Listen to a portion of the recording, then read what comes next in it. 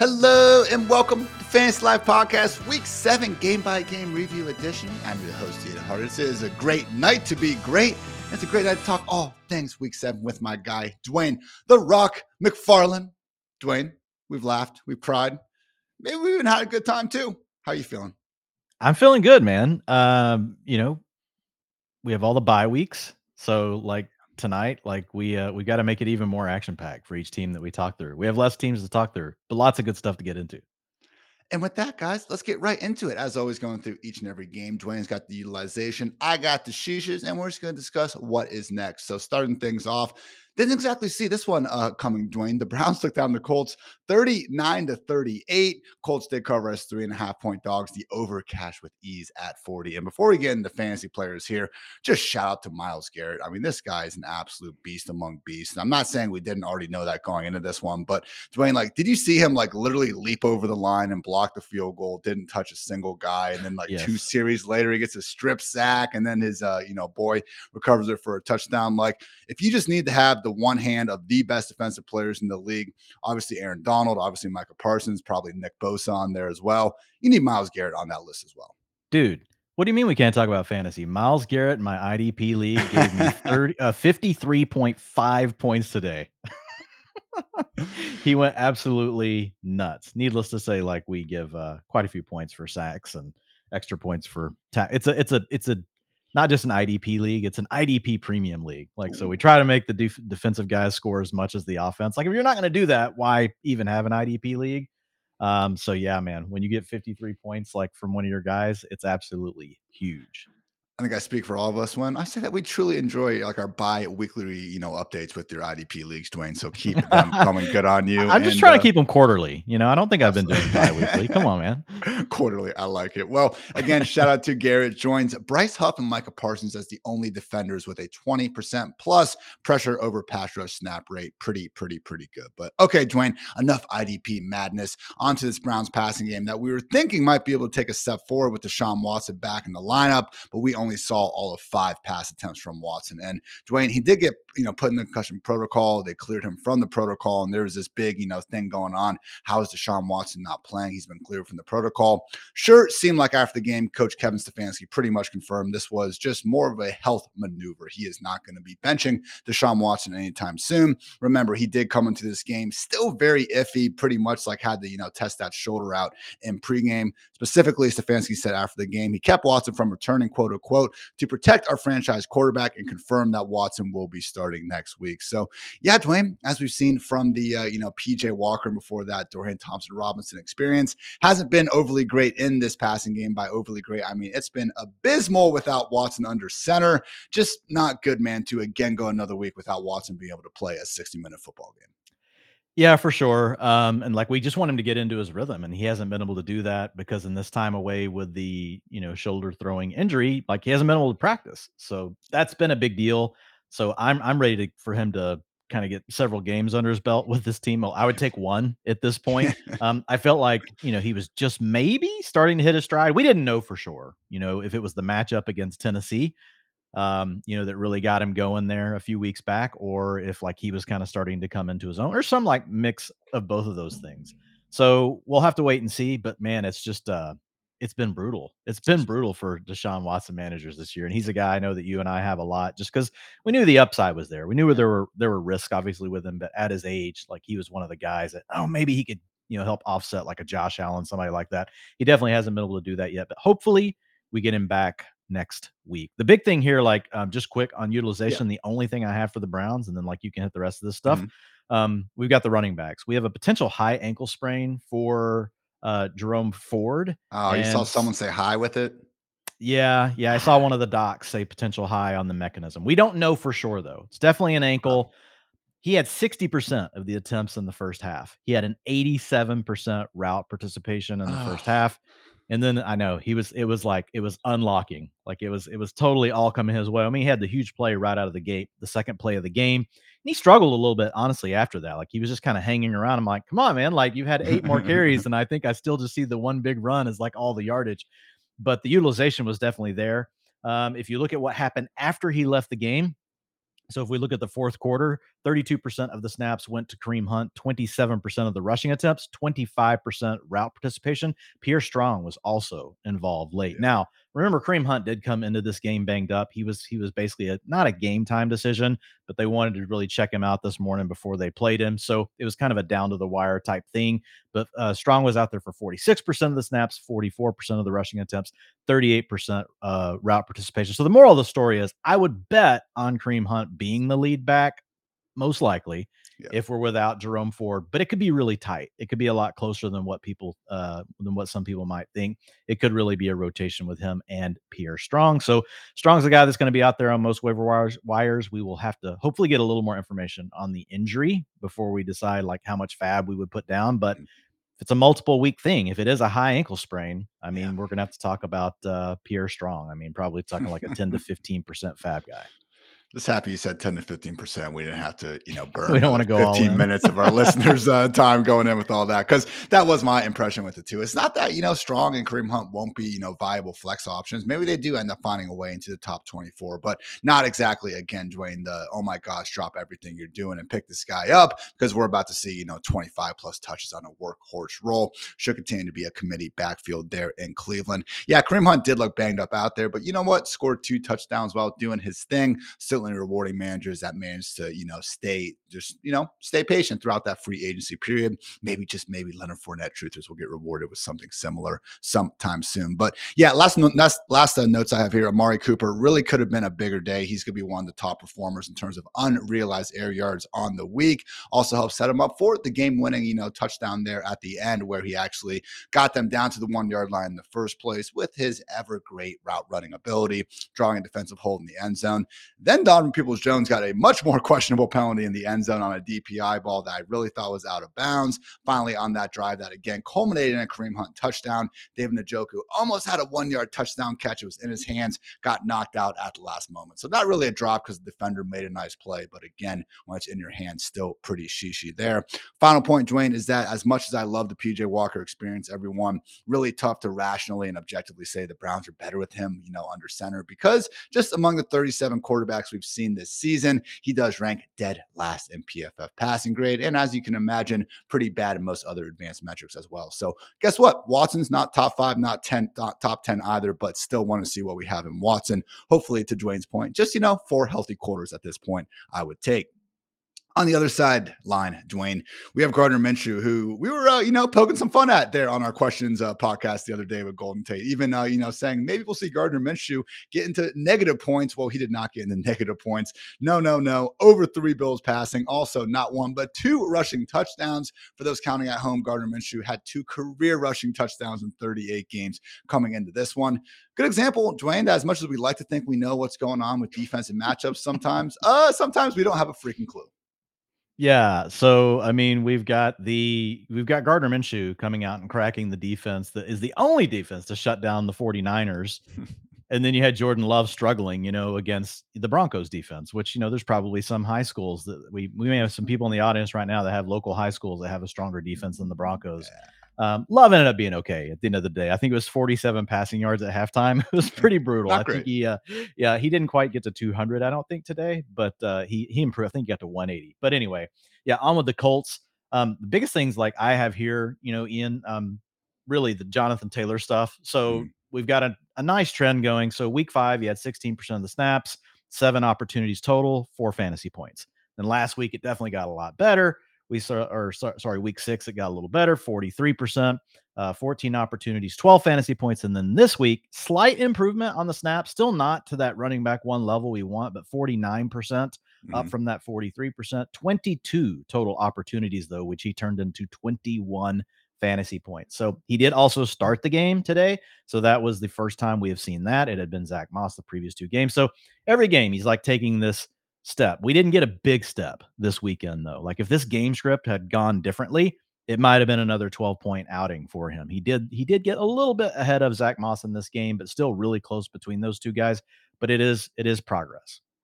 He just looks so much better out there, Dwayne. Again, maybe it wasn't just, Yes. prime, Yeah. the best version He of does look JT good. we've ever seen, but it was season high marks in yards per carry, in yards after contact per carry. And again, just the eye test against what is still very much one of the best defenses in the league. Very, very promising stuff We have a for Josh Todd Downs McVay. truther in here, man. He's blowing up the Josh Downs comments over I here. know. Can we get some Josh Downs hype going? I was getting there, everyone. I was getting there because we did I'll wait have for Ian to tee me up on the did Josh have Downs. one, minor sheesh moment in the passing game. Michael Pittman did get you guys that 75-yard house call, but my goodness, man, it wasn't like a drop or anything. Gardner threw it behind him, but Pittman, being the baller he is, almost reached back one-handed and had it brought in for a second as he's running into the end zone, but just kept bobbling it.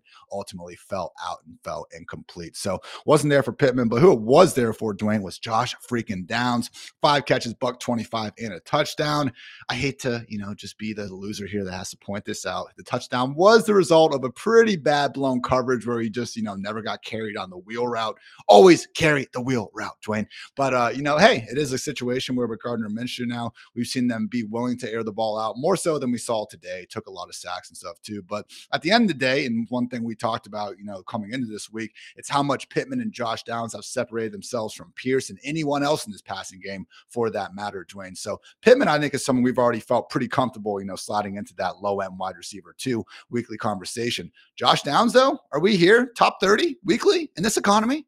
Well, look, man, I mean, he's had 14, 5, 16, 13, and then today 23.5 fantasy points in a PPR. So if you guys have played fantasy very long, if you get guys in that 15 to 16 range, you're borderline wide receiver 1. Well, he's been right around that, 4 out of the last 5 games. So, I mean, yeah, I think he's trying to push his way into a wide receiver 2 conversation. We've also talked about how much Gardner Minshew loves him. He was the most targeted guy on the team today, 27% target share. That was ahead of Michael Pittman. So to your point, it has condensed down to 2 guys. Yeah. It's him and it's Pittman. So I think that's really nice. The running backs get involved a little bit, but there's not another option in the passing game. Alec Pierce is really just kind of out there running. What did Andrew Erickson used to say? Just getting the steps in. He would always crack me up with that analogy. He's out there getting his cardio in, but not a lot of targets going his way. Only 36% rostered right now in Yahoo leagues. I was kind of surprised to see that. He was on the Millie Maker team today. I did notice that. I had a Pierce team. was? No, No, not Pierce. Downs. No, Okay. no, Downs. About to say how. Guy had Downs in his had Downs as a starting wide receiver, and he had since it was National Tight End Day, he had Mark Andrews in his flex. And I was like, Ooh. damn, I should have thought of that. I should have thought on that. We had all the tight ends go off. I know we'll get to him today, except Cole Kmet, who was in one of my lineups and gave me a big fat 0. Anyway, so yeah, Josh Downs. I do have to think about like how high am I going to push him in, but he's easy wide receiver 3 conversation right now. But I mean, he's showing us he can have, a little bit, not a blow up game, but a little bit higher ceiling with this 23.5. And man, Minshew loves him. Would you take Josh Downs or Tank Dell rest of the season, assuming the whole concussion thing's over, which I think it is? I think right now I would take Josh Downs, and the reason why is there's just a little bit of unknown with Tank Dell, because are they going to let Noah Brown? Tank Dell moved up the depth chart when Noah Brown got hurt. Well, then Tank Dell missed the last game with concussion, and Noah Brown came back off of IR. So even though I think Tank Dell will get more work than Noah Brown, I kind of have this gut feeling that Noah Brown's going to be out there like an annoying 20 to 30%. And then we're going to be like, oh, Tank Dell, like 50% route participation. I know we don't have to worry about that with Downs. And he's showing that he's a good player. I think if it was like in a vacuum and I knew both guys were getting equal playing time, I would take Tank Dell. But all things considered, I do lean to Josh Downs. How about you? I think what you just explained with the Noah Brown situation is the wild card here. If we could assume, Noah Brown wasn't going to be involved, then I would take the CJ Stroud-led passing offense. But even to that extent, man, I don't think it'd be that big of a difference. I like both guys. Yes. Both guys. Firmly. I think Tank Dell has the higher ceiling if everything goes his way. I think Josh Downs is going to be a really nice player, and I have less. I really know what his role is at this point. We can feel really good about it. Moving right along, we had the Chicago Bears take down the Las Vegas Raiders 30-12. Bears were 2.5 point underdogs, so they obviously covered, and the over cashed at 38.5. The tea bag era is starting strong, Dwayne. W. And you know what? Went out there for his 65 friends and family in attendance, threw a touchdown, just, didn't completely mess up the game. Only took one sack, zero interceptions, yada, yada, yada. I have heard, the Bears fans wondering, could this be their version of Brock Purdy? Maybe, Dwayne. I kind of highly doubt it, but who knows? It is at the end of the day just 4 quarters of evidence. But just the fact we saw him go out there and pepper DJ Moore with targets is good enough for me, man. 32% target share, Dwayne. And even better news is that Justin Fields is not going to be missing all that much time. Per Ian Rappaport, the thumb dislocation is not as severe as originally thought. Week 8 is a possibility, but unlikely, going officially with a 2 to 3 week timetable. So, Dwayne, again, I remember last year, like you were just, really pitching that when Justin Fields is healthy enough to suit up, we put him in the fantasy lineup every single week because that's how high the upside is there. Yeah. So we all understand that. But just thoughts on DJ Moore, like doing a pretty damn good job over these last 2 weeks, overcoming the teabag experience. Yeah, I mean, looking at Moore, he had the 32% target share today. He led the team. What we're seeing is that this offense is really condensing down to just DJ Moore. There's not truly a number two. There's a bunch of number threes and fours. I mean, like Komet, he's really like more of a number three. Darnell Mooney's more of a number three and number four. So it's pretty much every week we're getting these really solid target shares for DJ Moore. Like he's obviously a good enough player to go out there and earn those, but they do some nice things with him. They try to get him the ball really quickly. They're doing more than what they were doing early in the season from that capacity. So yeah, I think he looks good. And to your point, like I think Teabag looks good enough that we can feel okay about starting him. 9 targets, 8 receptions. Yeah, we'd like more than the 54 yards. But also we knew DJ Moore was due for a little bit of regression. Like he had like a 70% catch rate. His A dot was an all-time high for his career. Those passes were coming from Justin Fields, who was like actually completing passes way above his completion rate. So like there was a bunch of wacky things going on for DJ Moore where we knew some regression was going to happen, whether or not it was Justin Fields or whether it was Tyler throwing him the ball. So I think is it Tyson or Tyler? Now I just call Teabag. I don't even have to remember his name anymore because you've got this Teabag thing going in my head. I got you, bro. But anyway, so yeah, DJ Moore looks good. I think we like him obviously a little bit more whenever we have Fields, but it's yeah, you're gonna start him every week.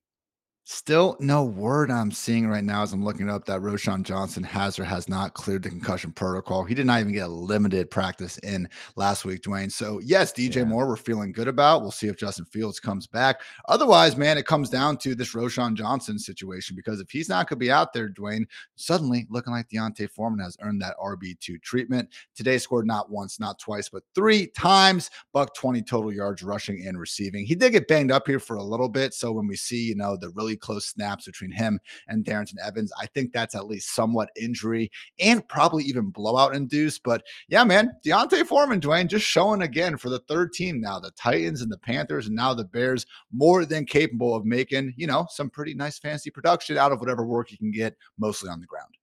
Yeah, and I did look at this. Even in the first half, though, it was close with Darrynton Evans. Like, so in the first half before the injury, 47% of the snaps went to D'Onta Foreman, and you had 45% to Darrynton Evans. 47% of the rushing attempts, 24% went to Darrynton Evans. So, yeah, Foreman really, and again, that does have quarterback rushing in there as well. Like, we'll parse all that out tomorrow in the utilization report. But Foreman was the lead back, not quite like RB1 utilization. So like his box score was great. Like, I mean, obviously we love it whenever we get 33.5 points or whatever it was today that he gave us 33 fantasy points today.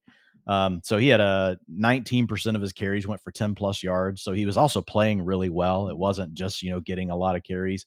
42% route participation overall on the day and an 18% target share. So he was also active in the passing game. That was actually second best on the team. So yeah, I think looking at Foreman, if we have another game where Roschon Johnson is out, you are going to treat him like a running back 2, which is it's where we had him ranked this week in the fantasy life rankings. But obviously, it's a bye week, so he might be closer to borderline RB2 next week.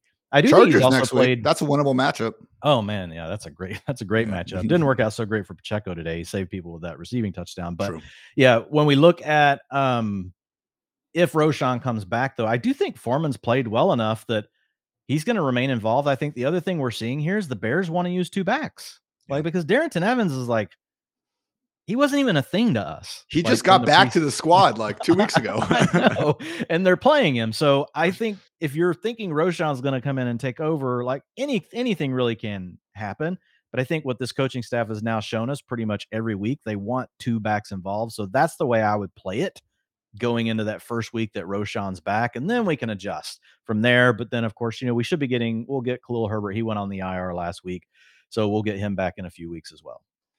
I don't know on the Bears is that DJ Moore caught 8 of those 9 targets for 54 scoreless yards. He almost added a 6-yard touchdown. That again was a real nice pass from Teabag. Had it in one hand, just couldn't quite, complete the full act of the catch with some pretty decent covers there. So again, very encouraging first performance there from the artist known as Badgett.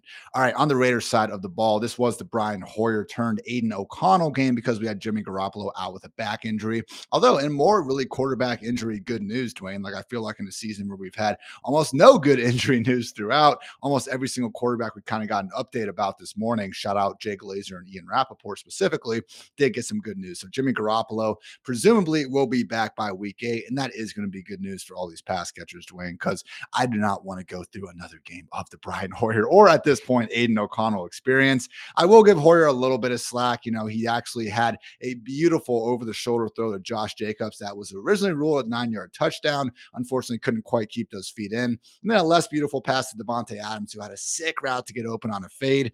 And then he dropped it, man. 6-yard touchdown. Again, wasn't complete breadbasket, but it hits both of your hands and you're Devontae Adams. That's going to be a drop for me. So coulda, shoulda, would have been that 6-yard touchdown. And, got peppered early on. Dwayne Jacoby Myers ends up scoring that touchdown later. And we just continued to see it really is the Adams and Myers show. And just on the season now, man, excluding week 2 when Devontae went nuts, when Jacoby was just completely out of the game after getting concussed, it's now Devontae Adams with 63 targets, Jacoby Myers with 56. In terms of just pure PPR points, Dwayne, Jacoby Myers is outscoring Devontae Adams by nearly 10 points in their 6 games together. I'm not saying that we're dropping Devontae Adams out of the top 12. We know how good he is and how great everything is and what his target ceiling is. I mean, 12 today, that's fantastic. He's doing it with different quarterbacks week in and week out. Jacoby Myers, though, man, like we were saying top 30 for Josh Downs, and maybe we're saying maybe that was like too low. Top 20 for Jacoby at this point, he keeps doing it. Well, yeah, I've had Jacoby Myers in that wide receiver 2 range. Now I had to move him down some this week because Hoyer, but like when you have Jimmy G out there, I think it is legit. Like he's earning targets, like really like a wide receiver 1. I mean, so I feel very comfortable having him in that wide receiver 2 conversation. There's quite a few guys like that this year. Jacoby Myers, Michael Pittman, like they just earn so many targets every game. I don't have any sort of argument for keeping them out of that wide receiver 2 range. Like the utilization, like and their talent profiles definitely scream wide receiver 2. Yeah, like you mentioned, it's pretty much, just the Adams and Myers show.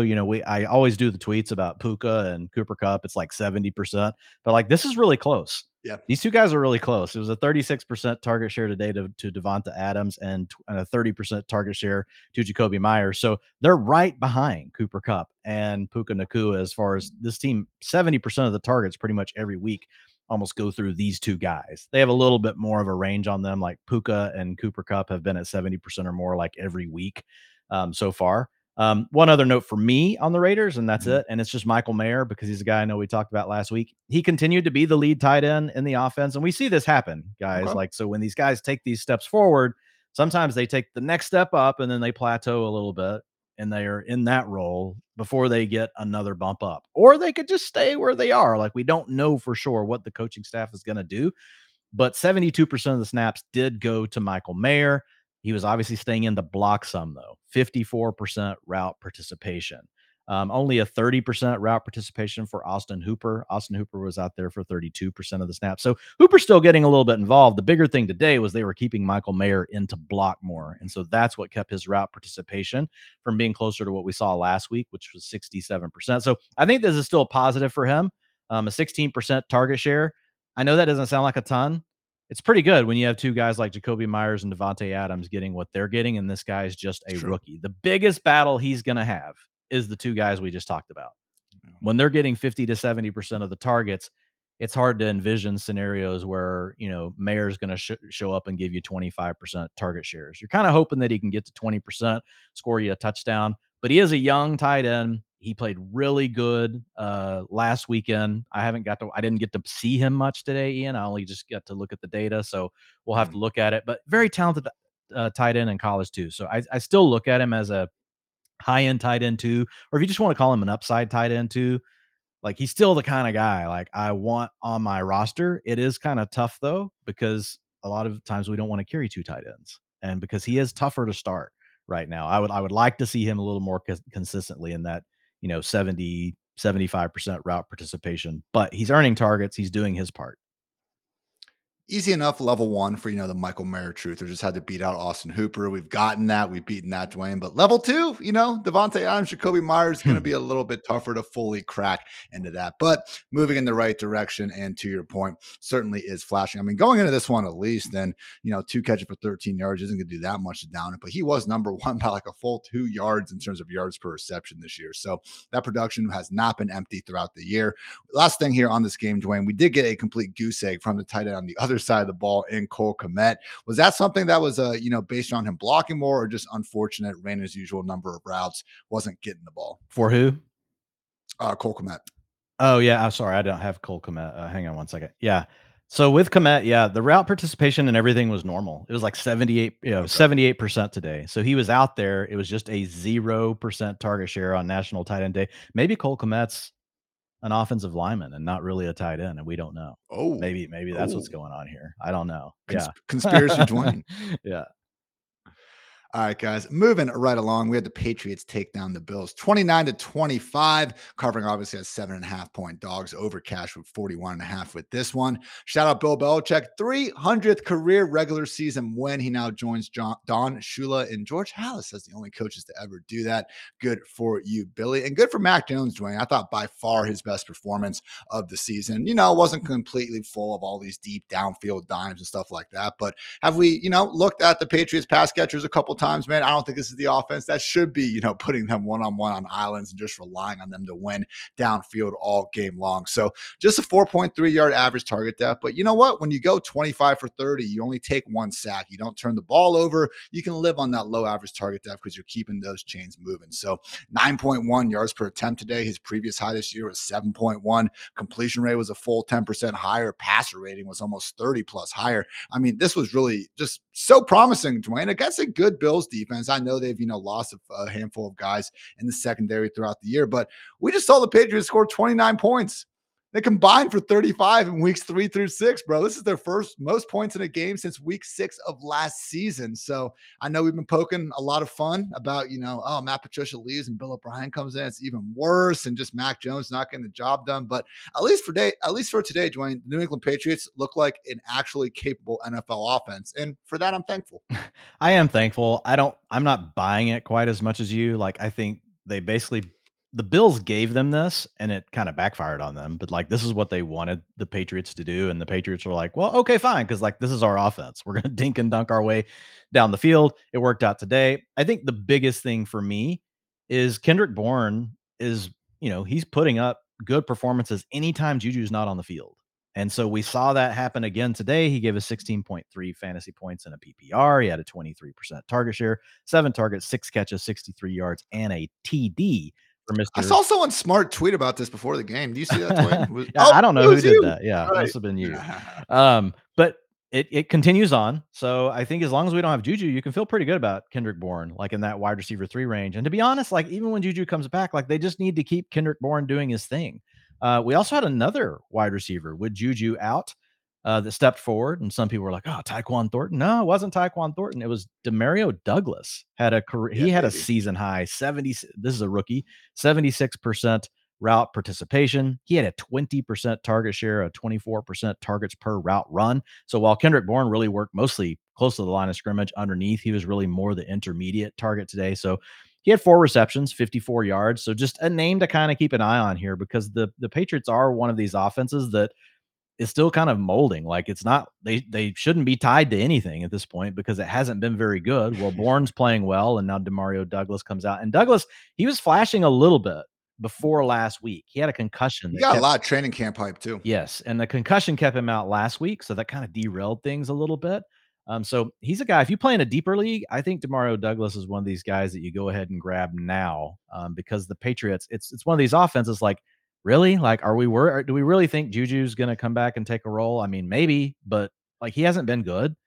Devontae Parker has not really been good. He stays hurt quite often. Tyquan Thornton's really been a disappointment. I know he hasn't had much time to play yet, but he was only out there for 9% of the routes today. They don't like Tyquan Thornton. So I think Demario Douglas is a guy that we could look up in a few weeks and be like, oh wow, like this offense is Kendrick Bourne and Demario Douglas. So just a name for you guys that play in the deep leagues.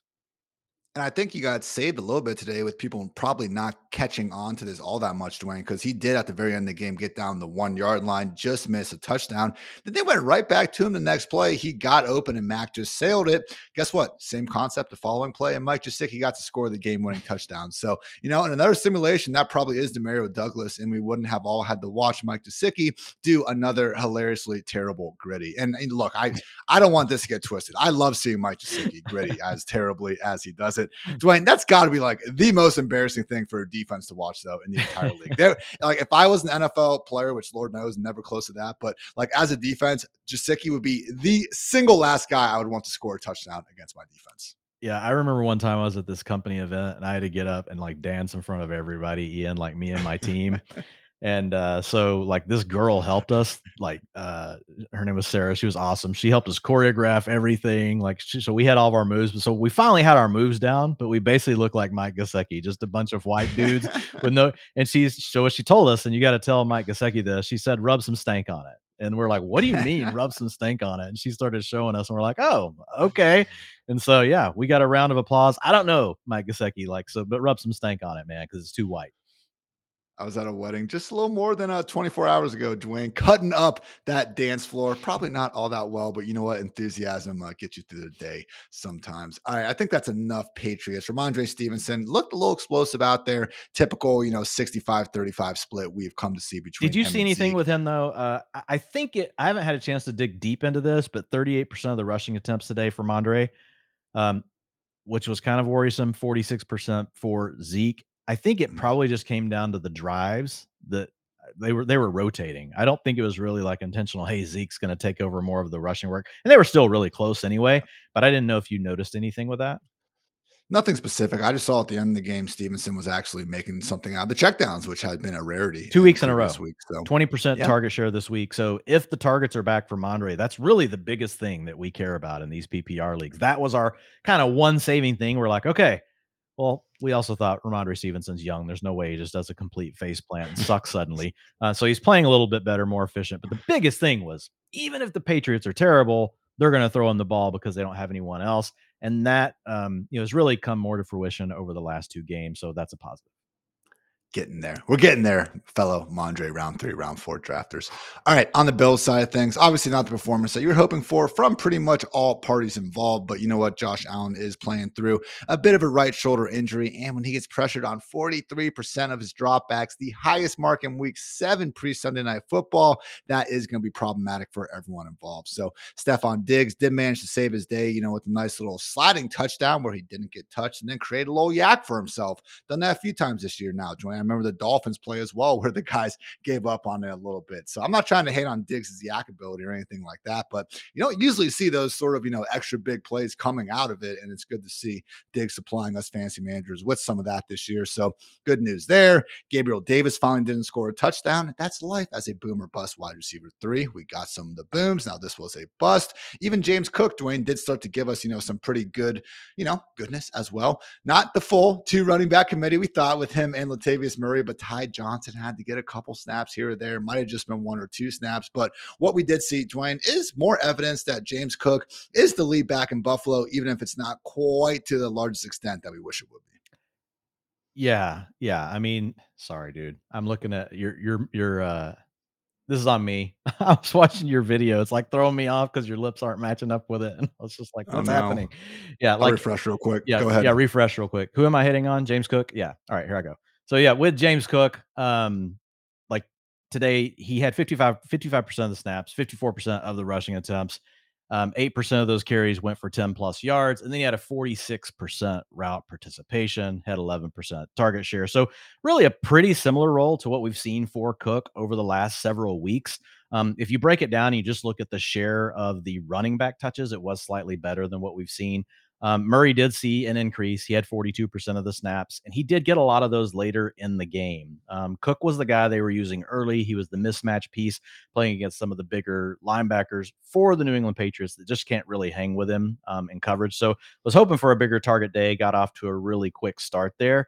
But later in the game, they were using Murray a little bit more. So Murray ended up with 17% of the attempts, 39% of the routes, and a 4% target share. But Cook, I was hoping we would see a bigger role for him in the second week without Damian Harris, but it was still pretty close between him and Murray. I do wonder if like this game, I was kind of thrown off, to be honest, like with why they stopped doing what they were doing with James Cook, because he was a real matchup problem early in the game in the passing game. Like his average Great. depth of target today, yeah, like using him the way like we were really hoping they would. His average depth of target today was a 7.7. Like they were getting him down the field in these mismatch situations. The Patriots, believe it or not, they still like to use a lot of man coverage. I've heard several like broadcasters say, "Oh yeah, they just don't use as much man. They play zone because they don't have the same defense." And I'm looking at it, and I'm like, They yeah, don't check, Dwayne. their They man just say coverage whatever rates they're are gonna the say. same as Yeah. last year. Yeah, so which is kind of surprising, considering like some of the players they've lost. Now they're getting they traded back for J.C. Jackson, and they're kind of getting the band back together, I guess. So James Cook, I thought, Ian, we were about to get a much bigger day, but it ended up just kind of being what we had seen over the last few weeks. It's still fine, 19.2 fantasy points, but it wasn't like he was suddenly in a new role. Imagine, Dwayne, you have 1 week to prepare for one individual game, and you just can't find the time to, check some man zone rates. Couldn't be us, but that's not my issue to really get into. Hopefully, my sound is lining up a little bit better. Appreciate you guys letting us know about that in the chat. Yeah, it Yeah, I looks better. think cool. I think that's about everything here. Although, Dwayne, we did have a nice little blow up from one Dalton Kincaid, rookie year tight end, has been a little bit slow out of the gates, but career high marks with 8 catches and 75 yards. Although, Dwayne, one might be one of these situations where, yes, we'll take that production. That's awesome, but not exactly a changing of the guard with him and Dawson Knox. Yeah, I mean, it was the best day we've had for Kincaid this season, 15.5 fantasy points in a PPR, but 63% route participation. And it's not bad. Like you just heard me earlier say, hey, Mayer was the tight end one for his team, and he wasn't even at a 63%. True. But Kincaid's not staying in the block. He's not getting quite the snaps that what we're seeing with Mayer. We'd like to see this Ian 75, 80%. But Kincaid was out there for 29 routes today. The way that the game script went, the trailing game script led to even more passing for Buffalo. Buffalo's pass heavy team, drop back rate over expectation, no matter what the game script is. Mm. Obviously, when you're trailing, that's even better. So that was really the big driver today. Even though that route participation was kind of where it's been, it was still more routes overall because of the way the game played out. But to give Kincaid credit, like he had a 21% target share today. And there's still not a clear number 2 for the Bills. So, like, I still think we have to respect the fact that there's a chance that Kincaid can break out down the stretch. Dawson Knox probably just isn't going away though. That's the big challenge. So Kincaid's going to need to be able to score fantasy I don't think he's ever going to get this season to an 80-85% route participation. Probably not happening.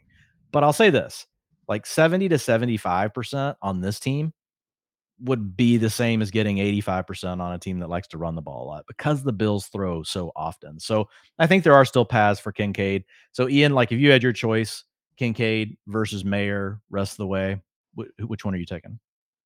I don't go Kincaid. I just Yeah, I depending think on the the the overall situation. offense.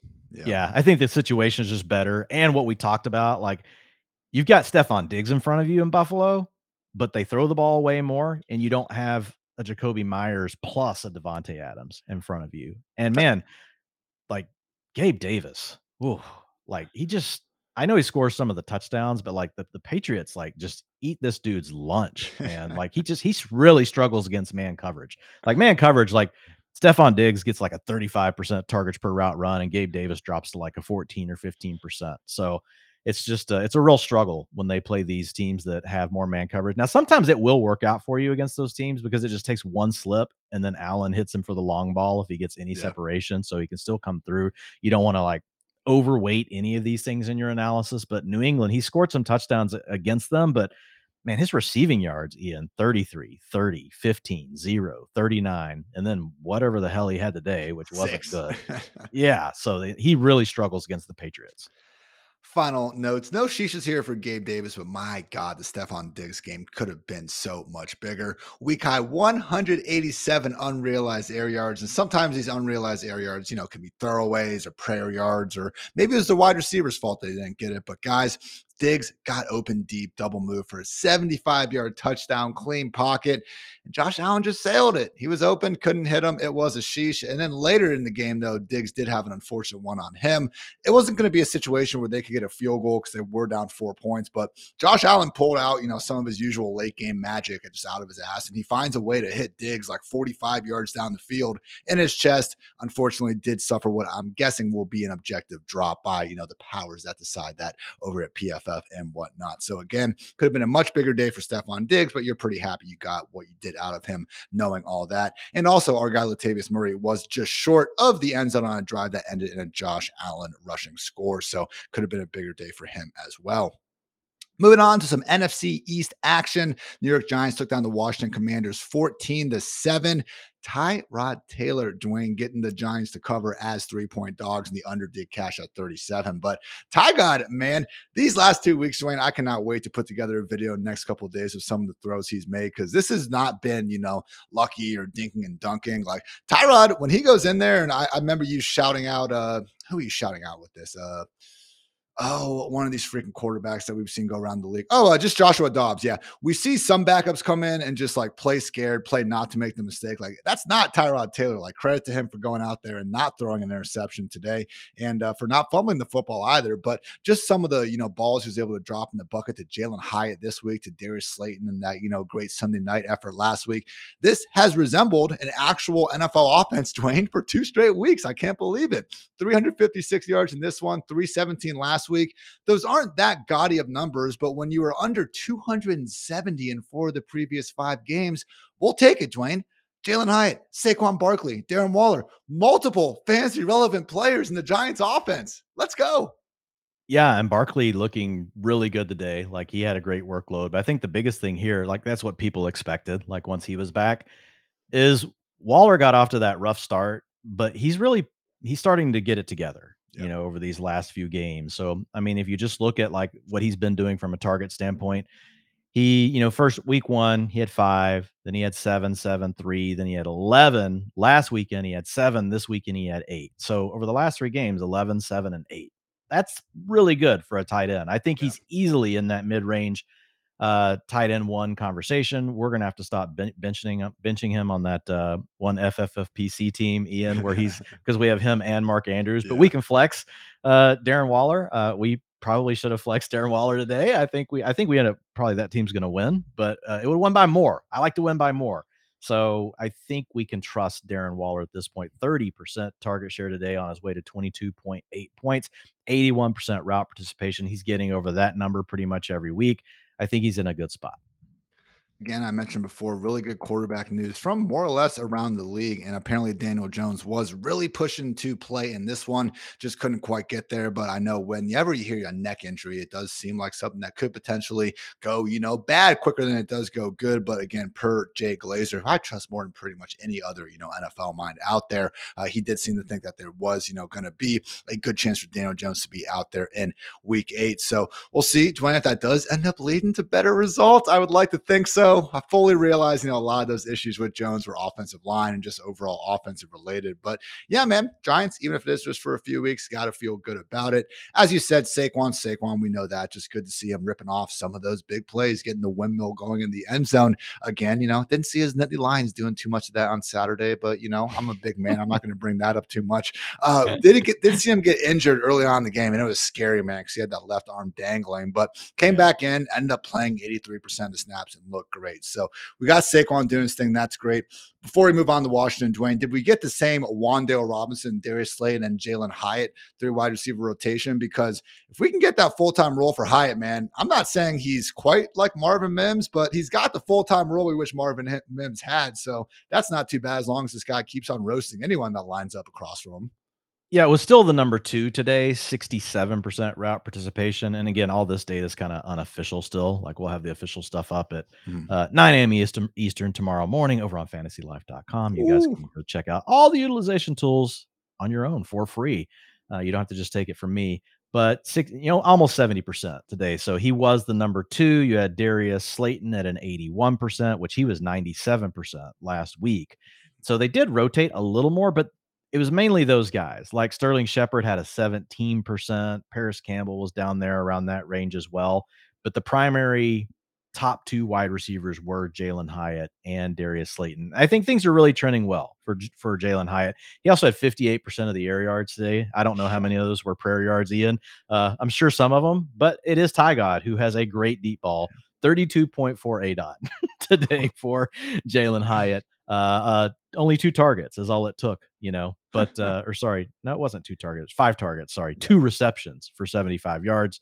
And, he had real almost came up with a really sweet TD in the end zone. Oof. So close. It was similar to that DJ Moore one where, again, it was a good ball, wasn't a drop, but had one hand on a potential 25-yard score.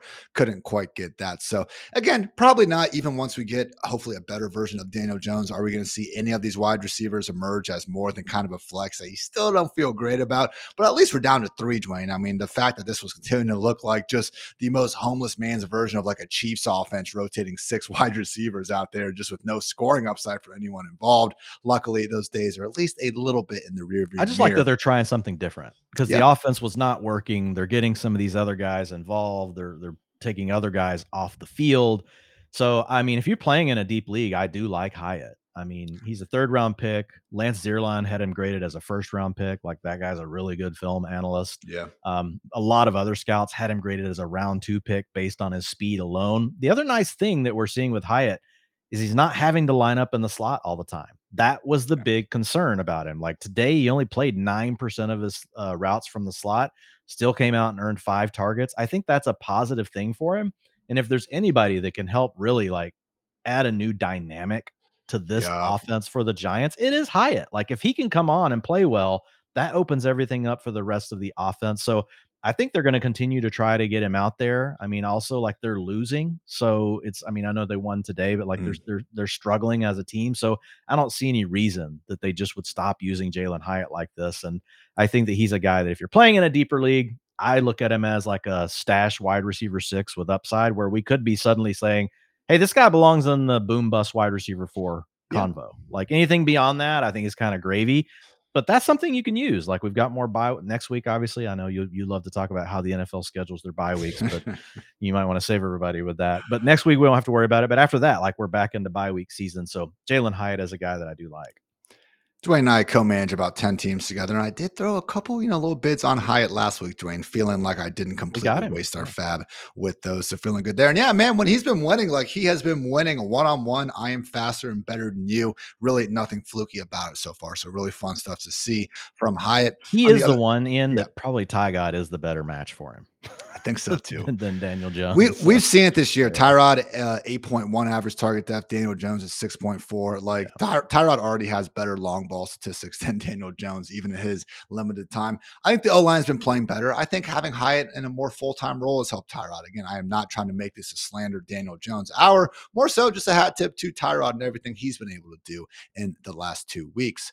Over on Washington, yeah, Sam Howell took 6 more freaking sacks, Dwayne. We are still on pace for 97 on the season. This is your weekly reminder that 2002 David Up one, Carr isn't it? has that record at 76. What do you say? So that's up one from last week, isn't it? Yeah, Isn't he we're ahead? moving up, moving up in Wow. the world. Good 6 for sacks. you. I know you don't want my IDP update, but I just look every week to see if there's any defensive linemen that play at least 50% of their snaps that are playing against Sam Howell. And I did it today with Leonard Williams, who I think he has like 1 sack in the last, I don't know how many sacks this guy even has in the last 2 years. Not many, but he came up with one today against Sam Howell.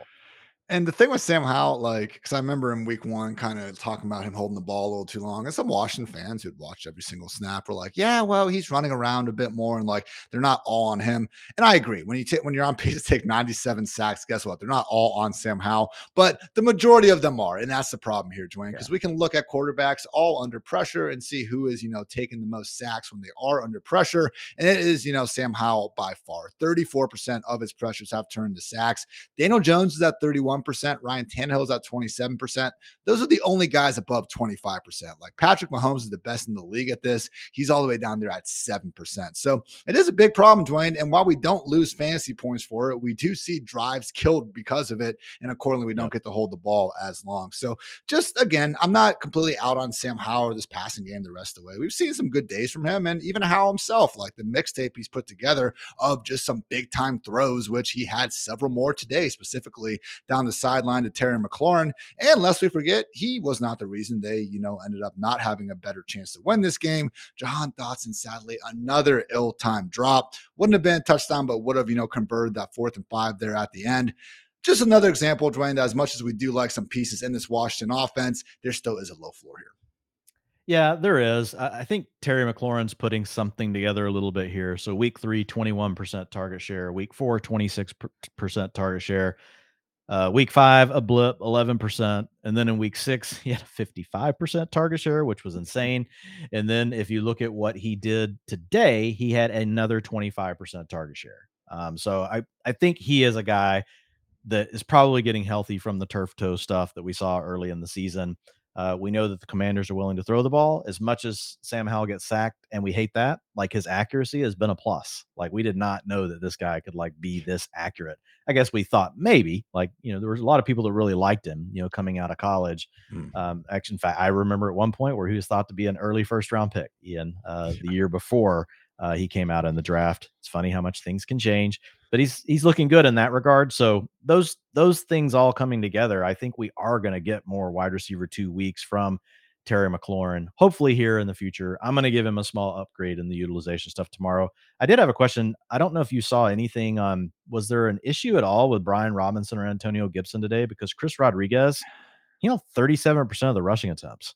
Yeah, and so look, there weren't that many rush attempts total. I think that would be No, it my was one small, point. There's only but 19 team rush attempts, 2 of them were by Howell. So just raw numbers, Rodriguez had 7, Brian Robinson had 8, but that's still a lot. He Antonio hasn't Gibson been had 2. getting that. Yeah, bro. And I thought maybe it was like, okay, was this like a one drive situation? Because we see that happen usually more in blowouts. But no, man, he had like first or second series, he was getting some carries. He had 2 handoffs on the last drive. This was concerning, Dwayne, because even if the snaps aren't that much, like he's not going away. And I don't exactly know why. I don't think he's been that impressive out there. But 3 backs, man, much tougher to live with, especially again in an offense where it's not like we're getting so many scoring opportunities to just, bail us out. Yeah, I mean, I don't wanna panic yet, but definitely monitoring. Like, this is one of those situations, it's monitoring, and I'm kinda leaning towards the negative side on Brian Robinson. He's already been so game script dependent. If this does become a factor, like, you're gonna have a real tough time ever knowing when to play Brian Robinson.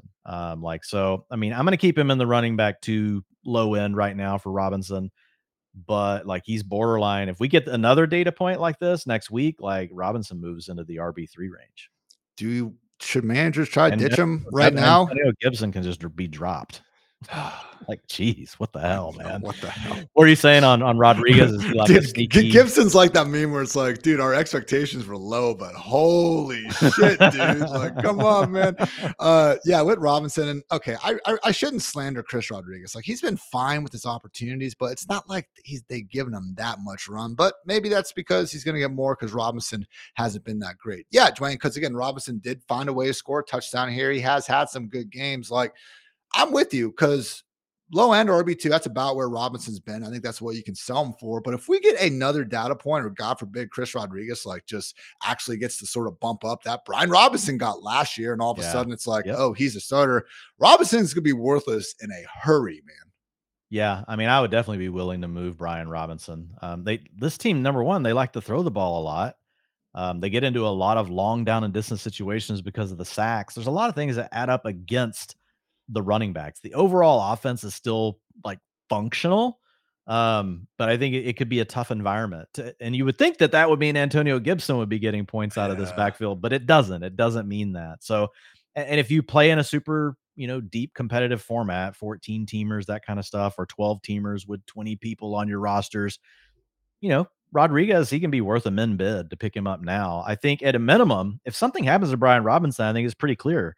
Antonio Gibson, I don't Yeah. know that he's stepping into that role. I think if I had to pick now, obviously things can change, but if I had to pick right now today, I would say, oh, Chris Rodriguez probably takes over the early down work, and Antonio Gibson maybe picks up a little bit of extra, but probably just stays in the role he's in. They don't want him touching the ball. Like he had 11% of the attempts today. They just don't get him involved. Like they're not designing anything for him. And then when you have Sam Howell taking sacks or scrambling more than checking down, that's really where the big Yeah. problem is coming to fruition as well. So yeah, hey, I fully understand like selling quote unquote high on Robinson isn't gonna, get you this huge, return. Maybe you just need to have a running back like him anyway. But yeah, Juwan, I think our big takeaway there, Chris Rodriguez is a real handcuff in Washington. Pains me to say that, but that's where we are. Gotta admit that.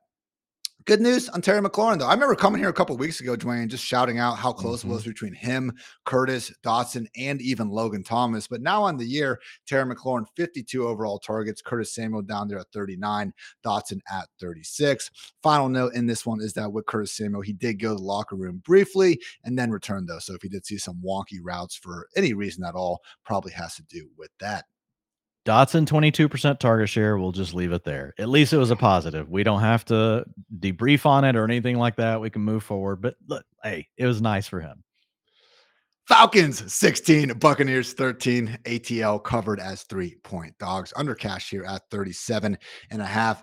Just one of the defining Arthur Smith games of our generation, Dwayne. Their first drive, His Mona Lisa. You had a great tweet. his Mona Lisa. This was just ridiculous. They go 8 plays, 58 yards. I need glasses. 8 plays, 58 yards, and Drake London, Bijan Robinson, and Kyle Pitts did not touch the ball once. They And scored a that's touchdown. kind of thing here, Dwayne, because again, especially when you and me were at our previous employer, like we were we made sure to point out that as frustrating as some of Arthur Smith's usage has been over the years, particularly last year when they weren't throwing the ball, they had a really good run game. And like that is the thing, even going back to his days in Tennessee, like that 2019 like offense when Tannehill was averaging like over 9 yards per attempt, AJB and Corey Davis were both balling out. Like Yep. I get it. Like Arthur Smith has designed some very efficient offenses, but with that said, what the hell is going on here, man? Bijan Robinson goes out here and does not get his first touch until the very end of the game with 33 seconds left, directly after Kyle Pitts got them into field goal range, and they more or less just needed to center the ball at this point. Because when he only gets in the game at that point, after being told that he wasn't feeling great and he was dealing with a headache, that's where I don't know what to think, Dwayne, because if he had just been left out of the entire game, 60 minutes because of this, I would have been pissed that we heard nothing about it with the quote unquote official injury reports that these teams are supposed to follow so strictly. But the fact he gets in the game with 33 seconds left for that carry, what the hell, man? Yeah, I don't know, man. It feels weird. I'm just trying to move on from it. His first snap in the game, did you see it? It was a screen to the fullback. He Oh, finally got on the field for a snap, and it was a scream to it was a screen to Keith Smith. oh my I'm like, gosh. what's Not happening? Keith, not Keith Like, Smith. yeah, I mean, seriously, it did hint of the way it happened, getting in at the very end, and then the other snap being a screen to the fullback where you're a decoy. He basically ran out in the flat, and then the fullback was almost more like a where they're trying to set up not a shovel, but that same area right in front of the quarterback instead of like, a screen this wide from you. Yeah, I don't know, but it is really frustrating, like, in all seriousness, 'cause, I Yeah. mean, we've got Bijan Robinson in a lot of lineups. I would have loved to have pulled him out of those and put someone else in. Who knows if we had someone on Mageddon, but to not hear anything, super frustrating. I think the one if we're trying to glean anything from this, Ian, it's the fact that, well, we've at least seen now, what happens in a game without Bijan Robinson. So we've got a little bit more Yeah. of an idea of what the pecking order would look like. And it was Tyler Algier for 52% of the snaps, 55% of the rushing attempts. That's 21 carries, 29% of the routes. He did have 14% of the targets. That's three. So 24 opportunities today for Tyler Algier. Good God. 14.2 fantasy points. If we got 24 opportunities for Bijan Robinson in a game, it'd be 30 fantasy points, guys. It would be 30. Cordarrelle Patterson, your guy, 41% of the snaps, 26% of the attempts. So he had 10 carries on his own. So between the two guys, 31 rushing attempts today. He was out there for more of the passing downs, 39% route participation for Cordarrelle. Didn't come through in the box score, 5.6 points. But you can imagine if he did, Ian, because you would be super excited. Hey, 56 rushing yards on 10 carries, Dwayne. That's nothing to complain Hey. about there. Nothing to scoff at. Our one true Probably look king good was enough looking that it's pretty now a good. three-way committee. That'll be awesome. This is like all my all my bad jokes from May just coming true. And to your point about us having a lot of Bijan Robinson, I really wish they weren't. So love seeing my guy CPAT, the all-time greatest kick returner in NFL history, get some run. But yeah, I was hoping that wouldn't be at the expense of Bijan Robinson. So I would really like to just pretend this never happened, Dwayne. And honestly, I think that probably is the case more times than not. I mean, they asked Bijan after the game, and he literally said he tried to take medicine so he could be good, but his head was hurting. He just didn't know what was going on. I mean, I haven't had migraines. It almost kind of sounds like that, though, at the Yeah, it risk sounds of, like one of those old Terrell Davis or Percy Harvin yeah. things. Yeah. I mean, Like come that, on. it's actually not encouraging to me for Bijan. Like, I hate that he was feeling that way, but like that gives me some hope that it wasn't just a fluky Arthur Smith shenanigans kind of thing. Because like there's no way. Shanahanigans. Like there's no way we actually see Bijan without an injury be reduced to this. I have no idea what happened today. I'm so sorry for all you Bijan managers. He had to deal with it. But on a scale from like he lost his job to Cordarrelle Patterson to this is a weird T. Higgins sort of like, limited snap performance where he was active, I do think it's far more towards the T. Higgins side of things. So we not did have overly another panicking. Go ahead. We did have another amazing Kyle Pitts catch that Dude. was more of a bad throw by Ritter. It was even worse throw by Ritter than it was a good catch by Pitts. I'm like, how does he do this to this man? Ritter all the time. Ritter's just a good teammate. He's setting up all his pass catches for highlights because he can never actually throw the ball where it needs to go in the first place. Sadly, we're not going to get that sky cam view because the game was in Tampa and Atlanta has exclusive rights to that for whatever reason. But yeah, man, sick catch by Kyle Pitts. He actually had, I believe, 1 or 2 drops out there. He was charged with them, so not ideal there. But also set up the game-winning field goal. That said, Dwayne, still got Jonnu Smith involved. There was a stretch on that first drive where they threw him 3 or 4 straight targets. And, I was ready to break my lovely Board Pro 75, but I would not do that because I love our sponsors over at WebEx and LED. Far too much to make that happen. But yeah, man, Kyle Pitts, honestly, like the fact 3 catches, 47 yards. If you told me that in week 2, I'd be like, hell yeah, let's go. Yeah, I think it's, look, if this is his down week, I think it's okay. I mean, he still gave you 7.7 fantasy points. Tight ends not named Travis Kelce or Mark Andrews are going to do this. Yeah. Like they will do this to you. So we can live with this. He had a 75% route participation today. So still like at the beginning of the year, he was in that 90% range. But really since they've reduced his role, which is funny how fantasy works sometimes, he's actually been scoring more fantasy points. So I don't know. Maybe this has to do with the knee injury that keeps him fresher through the game. Like there's all sorts of like theories we could toss out there. But at the end, like we had 2 really solid games from Pitts. And then this one, at least he didn't give you a 0 because the old floor for Kyle Pitts was just, you just got a big fat goose egg. Yeah. So I'll take the 7.7.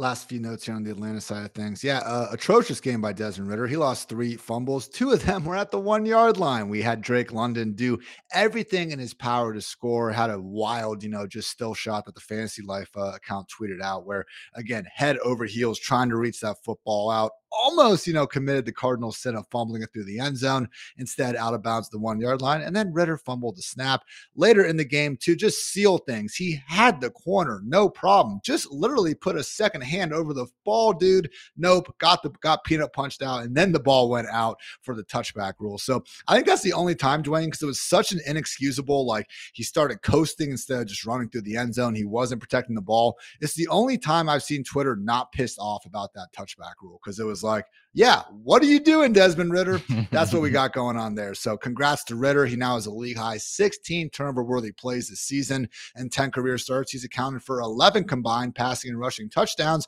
and 15 combined fumbles and interceptions. Not a great ratio there, Dwayne. But yes, final point here is to give, at least one kind word to Desmond Ritter, he is continuing to get Drake London the football quite a bit more than before, Dwayne. So again, mentioned that just short play. And honestly, he had another one that was very much so in that Amari Cooper, DJ Moore range of things where you don't exactly see him get tackled. And then when they're telling you he stepped out of bounds, you're not exactly buying that. So I'll see tomorrow if it was quite as egregious as those. But again, man, we said Kyle Pitts. We were pretty happy with that. Drake London, 6 catches for 54 yards in this game. Yeah, sign me up. Yeah, man. I mean, we'll take it. Like Drake London's in the wide receiver 3 conversation. We talked about it last week. Here are this guy's target shares since week 1. 6%, 28%, 16%. Last 4 though really strong. 24%, 24%, 28%, 32%. Okay. So in 5 out of 7 games, he's been 24% or higher. He has a wide receiver 1 profile. Like if this man played with the Chiefs right now, if he landed there, like Patrick Mahomes would like have a conniption fit. Like whatever that means, I don't even know what that means. My grandmother used to say that. I should look it up. I probably am not even saying it right, but it's like when you freak out. Like you freak out. Like Patrick Mahomes would freak out if he had this guy in his offense. Gabe Davis would never see the field again if this guy played in Buffalo. Here we go, Dwayne. Unfortunately, Anger yeah. or panic expressed verbally, loudly, and with overt bodily gestures. Oh, so well, I don't think it would be the anger part, but all the other things, yes, would be true for More of a these passion. quarterbacks. Yeah. Hey, credit to you for even figuring out how to come close to spelling that right to be able to find it. So yeah, look, London's a really good player. We know all the other parts. When you try to give these guys credit, because we talk a lot about the negatives too. We talk about Yeah. all aspects for players. But it is funny. Anytime you just try to give a guy props, like I put this tweet out about London, just basically saying, look, this dude's it's not easy to earn this many targets. The first thing people do in your mentions, his quarterback sucks. And you're like, I know he does, but that's not the point of the tweet. We're just trying to give the guy credit for being a good player. Can we just do that now that I said that? Yes, his quarterback sucks and the offense likes to run the ball, but they're throwing it more. They are throwing it a little bit more lately, and that's helping London. On the other side of the ball, we had another great wide receiver continue to do his thing. Mike Evans, 6 catches, 82 yards, and a touchdown, coming on a 40-yard bomb where he went right past A.J. Terrell, number 1 Falcons corner, who was trying to match him for most of the day, but couldn't quite hold Mike Evans in check. So here we are, Dwayne. We're through 7 weeks, and Mike Evans is on pace for 1,326 yards and 11 touchdowns. That's the second most yards of his career. And even if you say, Ian, that's bullshit using the 17 games, fine. It'd be the third most yards of his career then, if you want to go ahead and, again, include that Roger Maris, Babe Ruth shenanigan stuff going on there. So great news there. No, we're not going to see booms like this every single week. I'm sure we'll have some busts sooner rather than later in this Let's Bake experience. But again, good to see Evans keeping on. Sadly, Dwayne still not getting the bounce back from Chris Godwin. Not the worst day at all here, 6 catches, 66 yards on a team high 12 targets. But we now have as our top 2 pass catchers in terms of most targets without a touchdown, Evan Ingram at 49 and Chris Godwin at 48. So don't need to harp on a ton of this. I know you, me, Chris Allen, and Golden freaking Tate. How cool is that? Got a chance to talk about Godwin and Evans in the questions pod and just how Evans really is just emerging as clearly, the better kind of option for the way Baker wants to play quarterback. But beyond Evans, man, you can kind of talk about Rachaad White too. Like anyone we can kind of trust in this Buccaneers offense, because as fun as those first few weeks were, where we actually seemed to have a little bit more of a ceiling than we expected, certainly seeing things, come back to reality a bit more over these past 2 games. Yeah, I mean, what was Baker at 275 today? Like, yeah, that's like out kicking the coverage for Baker. True. He keeps doing it. So I like Godwin. I'm warming more to him. I agree. Milo? Like what we talked about last week. It's the Mike Evans stuff. But yeah, when a guy gets 12 targets, and look, it could last because DJ Moore last year, even when he would get those targets with Baker, a lot of them wouldn't be catchable. And they're really operating in that same area of the field. So I don't know if it's just this intermediate underneath accuracy stuff that's just a big problem for Baker. But still, it's 12 targets. Like I'll take that. And I'm going to lean on that more than anything else and just hope that regression kind of takes care of some of the issues with how many of those balls are catchable. So I like Godwin. I think he is a buy low. I think the offense has played well enough, long enough now that I feel okay about it. And then just real quickly on the backfield, Rachaad White, we saw a little bit of a dip for him over the last 2 games in his utilization. That went away. So, and we talk about this all the time. Like some of these upgrades can be temporary. We kind of we have to make judgments pretty quickly with our information. We only play 17 games, for each team. So it's a situation where you can't be like, well, I'll wait for 5 data points on everything. Well, then it's too late. Like, I mean, you got to kind of act on some of these things sooner. But with White, 79% of the snaps today, Ian, 68% of the rushing attempts, 80% route participation, and a 15% target share, which was nice. He's kind of been like, the idea of Rashad White was poor man's Ramondre. Yeah. And he's had the same struggles as Ramondre. He's been hyper inefficient, which we kind of expected because he was not efficient last year. But he hasn't been getting the targets, and that has been the thing that has hurt him. So maybe he can kind of get back more on the Ramondre train here. He had that 15% today. That'll help you. That's how he got to the 15.9 fantasy points. Keyshawn Vaughn was less of a factor than what he's been in the last 2 weeks. Shout out to Rashad Boy. This was, in my opinion, just the best game I've seen him play this year from an eye test perspective. Really was making a lot of good things happen after the catch. Sick hurdle on one such occasion. So I do appreciate any grown man that has the ability to jump over another grown man. That is crazy. All right, Ravens took down the Lions 38-6, covering easily as a 3-point fave. The over just barely cashed at 43.5. So Lamar MVP, Dwayne. Love when we can say that on a podcast and not immediately look like idiots. Our guy came through and really was his best game of the year, especially when just looking at the overall product and not the Steelers game where everyone was just dropping all the great throws he had. So 13.2 yards per attempt, 77.8% completion rate. Right now, Lamar joins Tua and Brock Purdy as the only quarterbacks averaging over 8 yards per attempt. And yeah, you guys might remember too, he's pretty damn good at running the football as well. So this was his first time over 300 passing yards since that wild week 2 game against the Dolphins last year. But Dwayne, I mean, even if we didn't get, complete booms from any of the other wide receivers, we have Mark Andrews getting his 2 touchdowns, Zay Flowers 75 yards, Gus Edwards had an 80-yard, broken coverage induced catch and run. That was a fun time seeing Gus Bus go down there. Again, not enough centralized volume for anyone other than Mark Andrews to really, put forward a big effort today, but just seeing this ceiling out of the passing game, like this is what we were hoping for with Todd Monken coming to town. Yeah, hopefully, like, they're turning the page and we're gonna see more of this. We don't know for sure because you occasionally you get blow up games like this. But I mean, I think they do have the weapons when they're healthy to have these kind of performances. Obviously, they're not gonna throw for this many yards every game, but Odell Beckham really had his best game, over the last several weeks. He wasn't out there a ton, 64% route participation, but he had 7 targets, caught 5 of those for 49 yards. Zay Flowers and Mark Andrews, they're still the main 2 guys. They're the ones that are out there for most of the snaps, most of the routes. And Zay Flowers continues to be a buy. Ian, I know more people know about him now because there's been a lot of content put out about him over the last few weeks, and rightfully so, because all the underlying data points are there. But he still hasn't had this blow up game, and it's coming. And if this offense takes a step forward and we see a few more games like what we saw today, or just to where they're pushing towards 275, 280 passing yards a game instead of like the 220 we were seeing before, that's going to go a long way for Zay Flowers. He will be one of the primary guys to benefit from the offense getting better like that. So Zay Flowers is still a buy low, in my opinion. Right now, he's looking like a wide receiver 3, but could easily be in that wide receiver 2 conversation if this offense takes another step forward.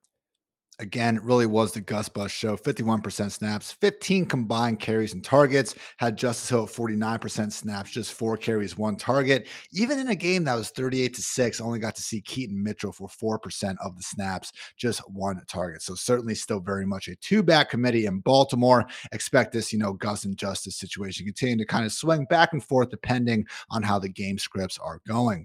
On the other side of the ball, Dwayne, probably easier just to throw this one out for the Lions. Again, this is an offense that coming into the game was top 4 in EPA per play, yards per play, points per game, pretty much any advanced statistic that we just reliably rely on as, telling us who is actually good at offense and who is not. And just this one, man, it was 28-0 halfway through the second quarter. Baltimore had 325 total yards and the Lions had 13. So Goff was under pressure all day. I mean, he hadn't taken more than 3 sacks in a game all season. He took 5 today. So yeah, really fun seeing, our one true sun god have 19 freaking targets out there, caught 13 of them for over 100 yards. Sam Laporta, not a great game, but they can't all be great. You said it before, Dwayne, about the tight ends. So I think the 2 takeaways takeaways we have here are one, Jahmyr Gibbs usage, which I'll throw to you for a second, and also Jameson Williams sadly not making the most out of his opportunities. 134 unrealized air yards for Jameson Williams. That trails only Stephon Diggs. One of these, and I'll be curious if this gets objectively called a drop, it was a potential 40-yard gain. It was a great throw from Goff. It was also a headshot on Jameson. It hit him in the helmet, but it did that because the defender got there early and basically pinned his arm away. So I am not blaming him for that one. We do have to blame him, though, for objectively dropping a 46-yard touchdown. Hit him in the hands, kind of like the one he caught, Dwayne, where he had to make that tough Yeah. turn in midair. So wasn't a gimme, wasn't a layup, but when it hits your hands there, man, we got to call that a drop. So what did we see from Jameson real quick? Were the routes, increasing? Or are we still stuck in this 4 or 5 guy rotation? 45% route participation, but we hoped for more. You had Marvin Jones staying Out, behind. He didn't personal. travel with the team. So essentially, you saw like 25-30% of the routes up for grabs, and he did get some of those. But then you had Antoine Green getting a 47% route Who? participation. Yeah. Antoine. I think it's Antoine Green. Yeah. So yeah, this guy that I've never heard of was out there as much as Jameson Williams. Now he didn't demand the targets, but the other thing that like kind of worries me a little bit, Ian, is like while we knew Jameson had like this deep threat ability, I feel like he's kind of getting pigeonholed into that for the Yeah. Lions. When I watched film on Jameson Williams and I did all my grading on him and looked at all the data, he was a guy that was winning at every level of the field that last year at Alabama, whether it was on slants, crossers. Yes, he could do the go, those sort of things. And I know that this is something also that Matt Harmon's talked about, like that, Jameson Williams isn't just like a just run off coverage kind of guy. Like he can do the stuff underneath. So I'll be interested to see what happens. I know a lot of these other guys operate there though, right? Sam Laporta operating underneath intermediate. That's really where Amon-Ra St. Brown is earning, all of his targets as well. So there's a chance right now that Williams really is stuck more into this prayer yards kind of role, and then he's also not getting enough playing time. If you're playing, in really smaller leagues, like if you've got to make a move, I think you can if you need to move on, but I prefer to still keep him though. Like this guy's still a former first round pick. His targets per route run, 23%. That's really strong. So he's getting targets when he's on the field and they are deep, but we just haven't seen the playing time that we hope for. And I worry like if Marvin Jones is back next week, like does he go back the other way? I don't think we know for sure. Real quick on the Jahmyr Gibbs thing, because I Yeah. know you mentioned that as well. So we've got 2 games now where David Montgomery has been out with Jahmyr Gibbs available. Now, to be fair, Craig Reynolds was questionable coming into this game. Like we found out this morning that he was going to play, but I don't know how dinged up Reynolds Yeah. was with that hamstring injury he was battling. Jahmyr Gibbs had a hamstring injury, but he was off the injury report by the end of the week. But in week 3 and in week 7, right, we have seen Jahmyr Gibbs out here without David Montgomery, and it's been good. Opportunities, Ian, in those 2 games, 18 and 21. Ooh. So, I mean, 9 and 28 fantasy points, 2 different outcomes, but, that's how fantasy goes. Sometimes, you score more points on your opportunities than others, but I think the positive here for me, and I don't know that we can, like, do too much with this, but if you're in dynasty, like, the Lions know that this guy can have games like this where he can handle the majority of the work. And it's going to be David Montgomery coming in this year when he's healthy and still probably being the lead guy. And it's going to frustrate everybody around Jahmyr Gibbs. But if you are that dynasty manager, I think you got to have some confidence in this and know that this is a glimpse of what the future can look like. And this is a guy that no matter what the game script is, like he can still remain, can remain super involved. He did that thing like we see Eckler and some of these other guys, Alvin Kamara back in the day, like we've seen them do, Ian, where it's like, oh man, I got like 6 points from Jahmyr Gibbs. He sucks. And then you look up like a few minutes later, you're like, holy crap, I got 26 points out of Jahmyr Gibbs.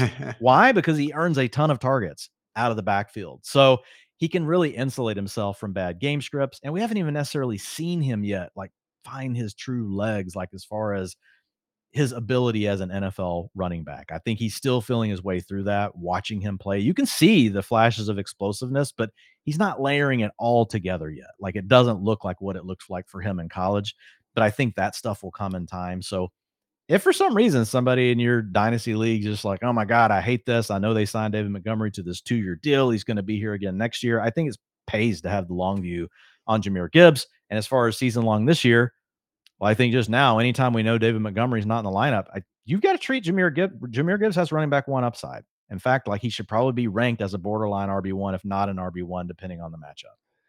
So when we had Montgomery, I mean, look, this was only the Lions' second loss of the season. That week 2 game against the Seahawks was like Seattle kind of making a nice little comeback at the end, going to overtime. It was a back and forth game.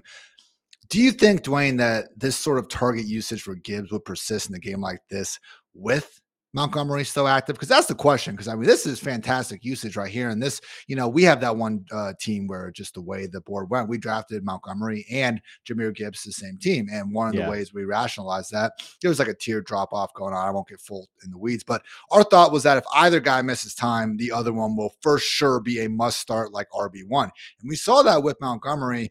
We now with Gibbs obviously saw it here this week, which is fantastic. But when we do get Gibbs back, like, do you still think we're stuck in that 70-30? Excuse me, when we get Montgomery back, are we still stuck in that 70-30 split? Or do you think that we maybe just saw a lot more games where the Lions were winning by multiple touchdowns and that was just perfect for Montgomery? Maybe all along it was a bit closer to the 65-35, 60-40 stuff. It just hadn't seen the game script. Yeah, I do think that the game scripts have worked out perfectly for David Yeah. Montgomery and just for the Lions, the way they want to play football in general. The challenge is we know that's the way they want to play. If they can have it their way, they want to play I that mean, way. every team wants So, to win by multiple touchdowns. I'm just yeah, well, no, no, you're correct. Hey, that's fair. But we know like, they would like to come out like their drop back rate over expectation. Like they're nearly a run heavy team. I hear you. They were trending to be a run heavy team early on in the season. Now they're really more of a run balance type team when we look at those data points. But I do think that if they get forced into these kind of games, that's where we will see potentially more Jameer Gibbs. We have seen it in a couple of games where you had Montgomery and you had Gibbs, and Gibbs did get the routes. Okay. So it's not been every time, but we have seen that a couple of times. So I don't think he's going to get to that 65% route participation we hope for. But I think we could have games where he could get to 50%, and you're hoping he gets 25% of the rushing attempts. That's the tough part. It's like Montgomery really does get most of the groundwork. But Gibbs also played pretty good today. So maybe this earns him a little bit more work. None of these things are static and there's so many variables. It's hard for us to like predict.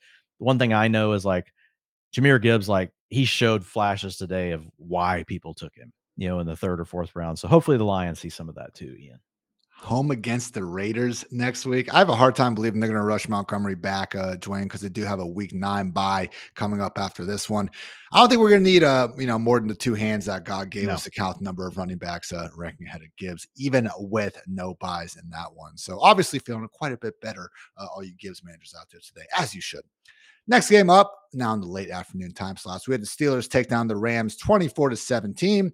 Pittsburgh entered the game as 3.5-point underdogs. The under cash in this one just barely at 44 points. So Najee, Jalen Warren, both scored touchdowns, both doing their things, both averaging 3.9 yards per carry. So again, as much as I would love to sit here and say how much Jalen Warren has been outperforming Najee this year, lay off. Najee has been very good in his own right. He's not going anywhere. Don't believe he's going to get traded. This is going to remain the 60-40, 55-45 situation that we have seen all season. More intriguing, Dwayne, is the return of Deontay Johnson. The target earning maestro went out there and did just that again, but didn't maybe do it quite at the same sort of dominant level that we've seen in the past because Dwayne, just in that small sample we had, just that first half against the 49ers, we're talking about targets per route run rate that was equivalent to what Justin Jefferson has had this season. And I don't want to completely write this off. It was just one game, but based on what we've seen while Johnson was gone, just based on the fourth quarter today, man,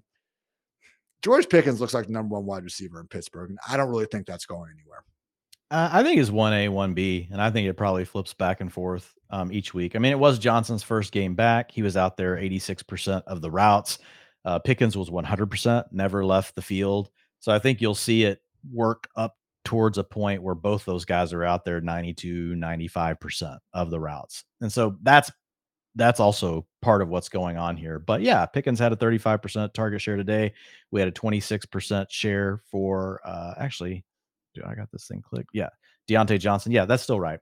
So I think it's gonna be fine. Like, I was encouraged. I mean, I was like, "Okay, first game back, 26% target share," especially when That's George true. Pickens has been playing really well. So, I think the big question here is Kenny Pickett.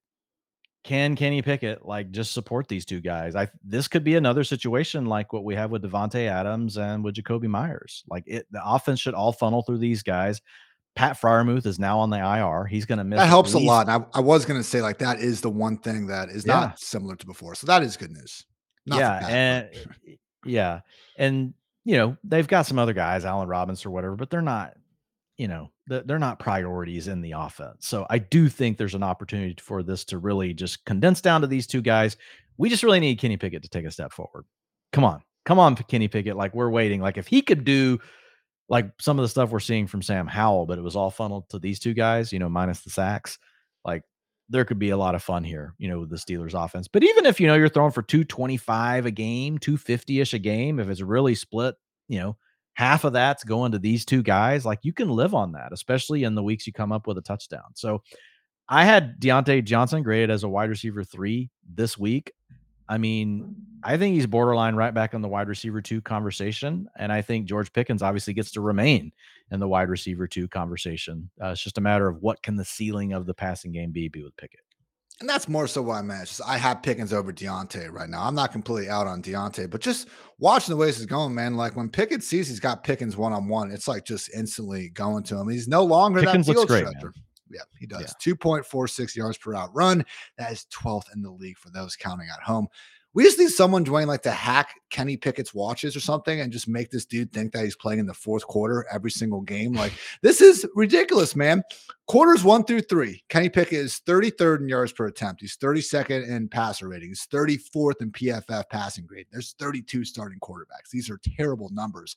In the fourth quarter, Dwayne, Kenny Pickett averages the most yards per attempt in the league at 10.1. He's got the fifth highest passer rating. He's got the fourth highest PFF passing grade. So, yes, I realize that sometimes in the fourth quarters, like we will see situations where, oh, they're already getting killed. It's just prevent. He's racking up these garbage time stats. But man, don't look now. The Pittsburgh Steelers are 4-2. Mike Tomlin continuing to march towards never finishing below 500. I mean, we've only had that 49ers and that Texans game just lead to these, blowout, terrible fourth quarter game scripts.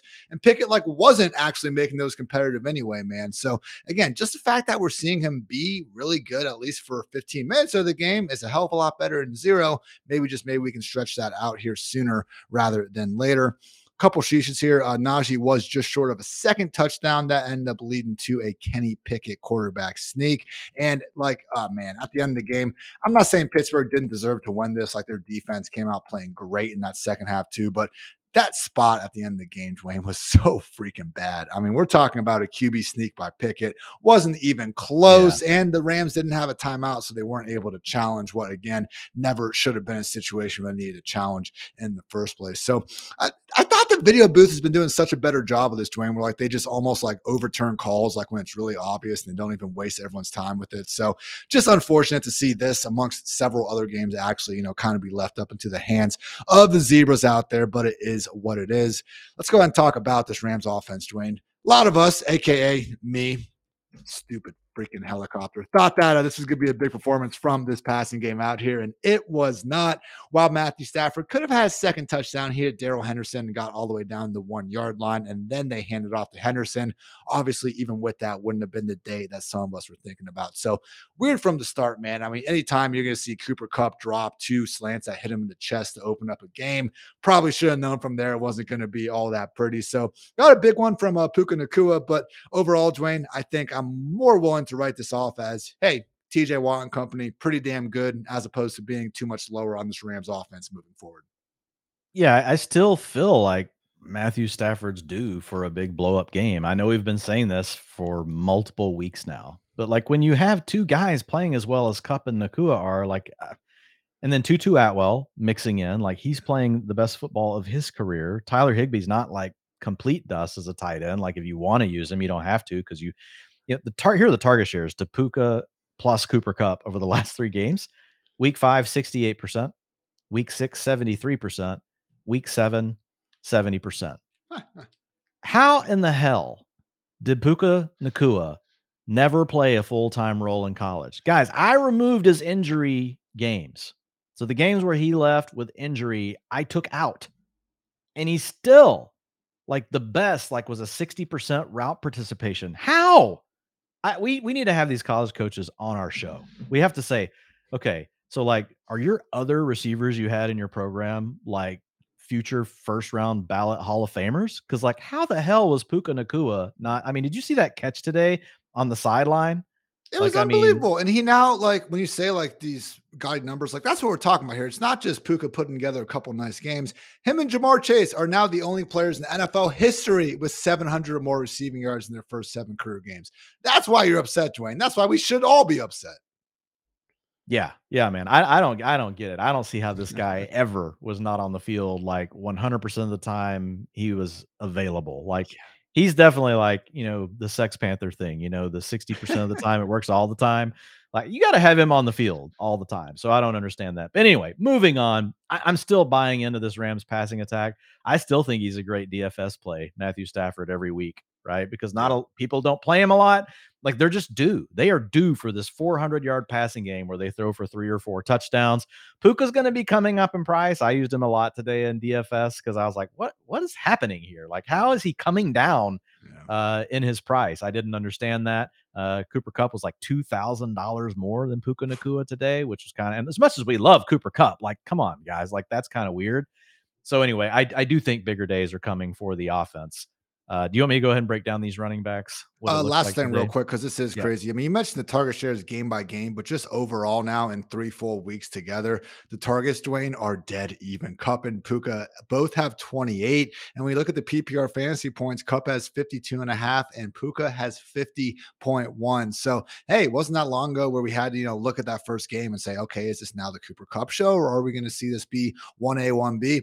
In LA, man, it's 1A, 1A with these two guys and just continue to start them every week and absolutely love it. But yes, Dwayne, now we need to get to a backfield that presumably was going to be the Zach Evans show. And then, as we all conveniently found out, in the wee hours of Saturday evening into Sunday morning, actually, he very much remains the number 3 running back in his own backfield. Sucks to suck over there. Everyone that, used a bunch of fab on Zach Evans, which was me in a league or two. Let's be honest there. But Me too. yeah, Dwayne, Daryl Henderson and Royce Freeman now stand up. This is what the zero RBers were after all along, right? This was all just Oh, part of yeah. the process. This was part of the plan. They had this mapped out. But now you just gotta keep working the waiver wire. That's part of that It's strategy. like Charlie at the board and it's always sunny and just Daryl Henderson and coming out from the XFL tryout and whatever. Yeah, it's kind of funny in a couple of these. Henderson was still available this morning in some leagues that run waiver wires, on Sunday morning. And so I went in and I had already picked up Zach Evans and I just spent a decent amount on him. But I was like, I don't even care. I don't even care. Like I have new information. Now I didn't cut Evans, but I found someone else to cut on those teams. And I put small bids in on it, like for Henderson.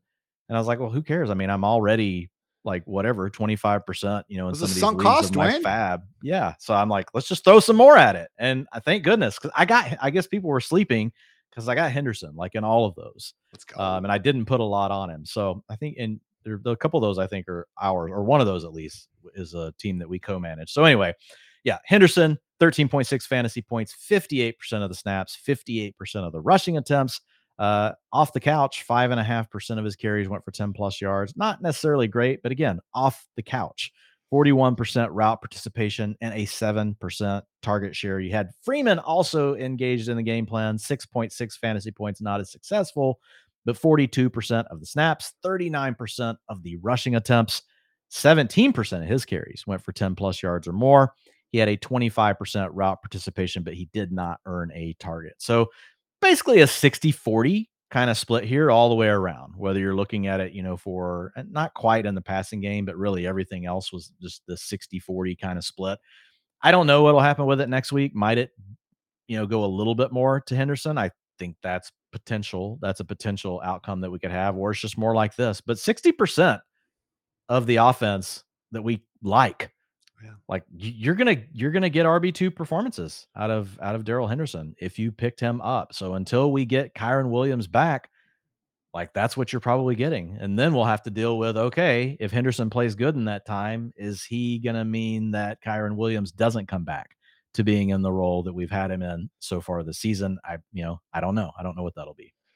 Is the concern because when we did get the reports in the morning, it was that Miles Gaskin is not up to speed just yet, but he will be active for next week against the Cowboys. Let's face it, not exactly the most ideal matchup here against Michael Parsons and company. So I'm with you. If this persists, and yes, Henderson RB2 for Kyron Williams' absence, yes, I agree.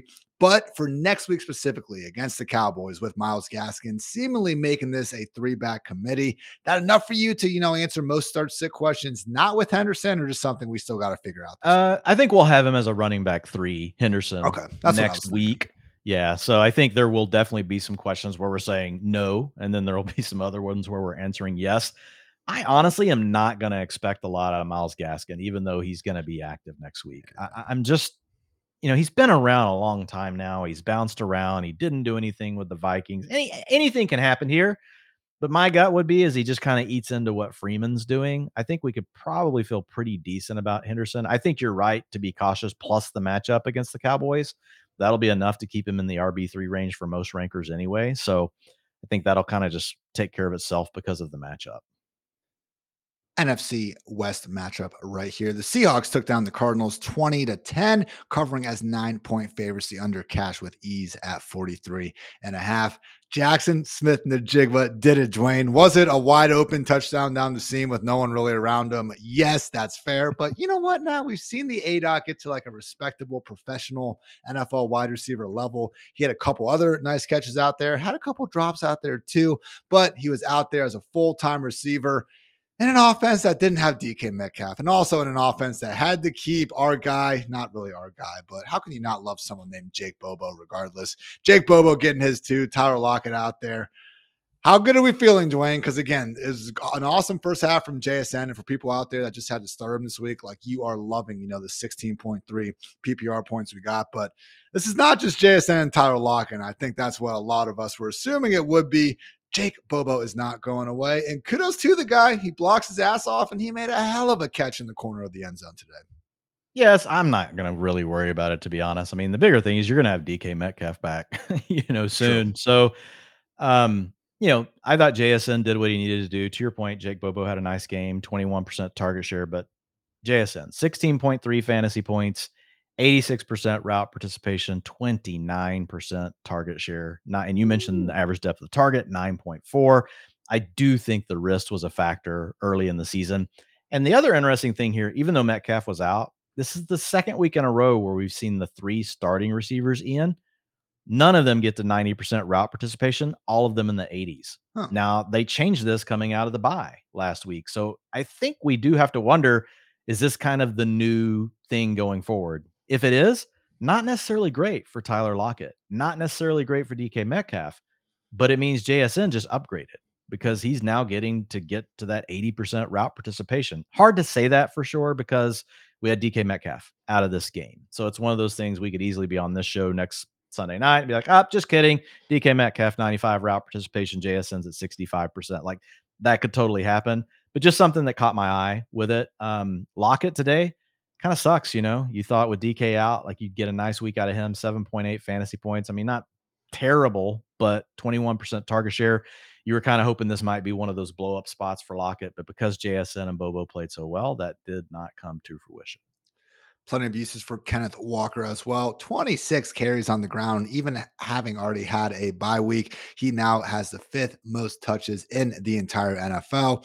Yes, having Zach Charbonnet out with that hamstring injury certainly, helping increase that usage. But right now, Walker, really standing out there as the value of round 5, or at least a pretty damn good one if you were able to get him there. Geno Smith, again, someone that I was saying this morning, didn't exactly see it come to fruition for Stafford, but, as someone that has been, trying to watch each and every snap this year, for my money's worth, Geno and Stafford have been the 2 quarterbacks who just haven't had the counting numbers to go along with how well they have been playing more snaps and more weeks than not. So with Geno out there, really was far more good than bad, but his red zone interception was so atrocious. I wouldn't blame people for just, focusing in on that and forgetting a lot of the good, but just realize Geno Smith coming in this one, man, second in the NFL in completion percentage over expected. And just some of the throws he puts on tape down the sideline, especially, continue to be absolutely spectacular. So great stuff there. We know we're starting in Kenneth Walker and broke down those wide receivers. On to the Cardinals, where we did get some very interesting pre-game notes, Dwayne, about Yeah. Kyler Murray, who Ian Rapport said could return in week 9, but more likely is week 10.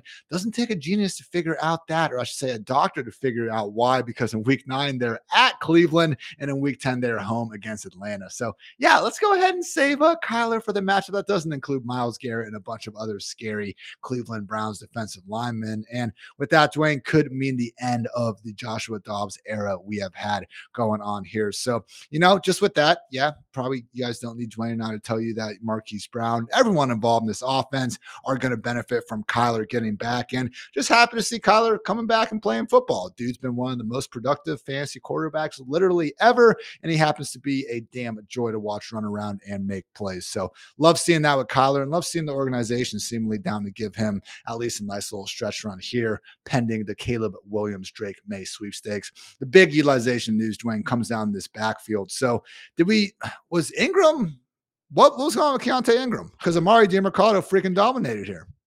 Yeah, Ingram didn't get anything. It was really all about DeMercado. So everybody went all in on DeMercado. Then he's just the passing down back. Literally does not, like, he had 5% of the rushing attempts or something like that last week. We're like, oh, just the passing down guy. He comes out this week, gets 78% of the snaps, 52% of the rushing attempts. 15% of those carries went for 10 plus yards, 74% route participation. Dude's out here looking like Kieran Williams. So I don't know what to tell you about this backfield. I have no clue what's going to happen next week. But right now, if this sticks, like, that's running back 2 utilization, even if you're not a very good running back. So we're obviously not going to grade him that high this week, but I'm going to put him in that RB4 territory. And if he does it again, we'll move him to RB3. If he does it again, then RB2 maybe for a week, and then hopefully we get James Conner back. Yeah. I know Ian Hardis would like to have some James Conner back, but yeah, I don't know, man. I don't know how to trust this. They're kind of bouncing all over the place, but it wasn't just a game script thing either today. Like, I mean, they had him involved in all facets of the game. Ingram can confirm no injuries during this week. Can confirm he was active, and can confirm he did not take a single offensive snap. So I'm with you, Dwayne. Kind of similar to a situation we were just talking about. Oh, with just Daryl Henderson. Like, yes, very encouraging, for Daryl, very encouraging for DeMercado in this one, but more of an RB3 this next week as we continue to see if it's going to be a stretch of good news or if it's just going to be, again, that one-time blip on the radar. You got anything else for Arizona, Dwayne? Trey McBride did hurdle a guy, which, again, I just feel like shouting out. It's really cool every time I see it. Actually, I had one other note, and it was on the tight ends. We've really come down to more of a committee. So Ertz is downgraded. Ertz was a guy and getting 80, 85% route participation early in the season. Early, old dude coming off the injury. I know. You just, hey, throw him out there, 100%. Complicated, bad injury.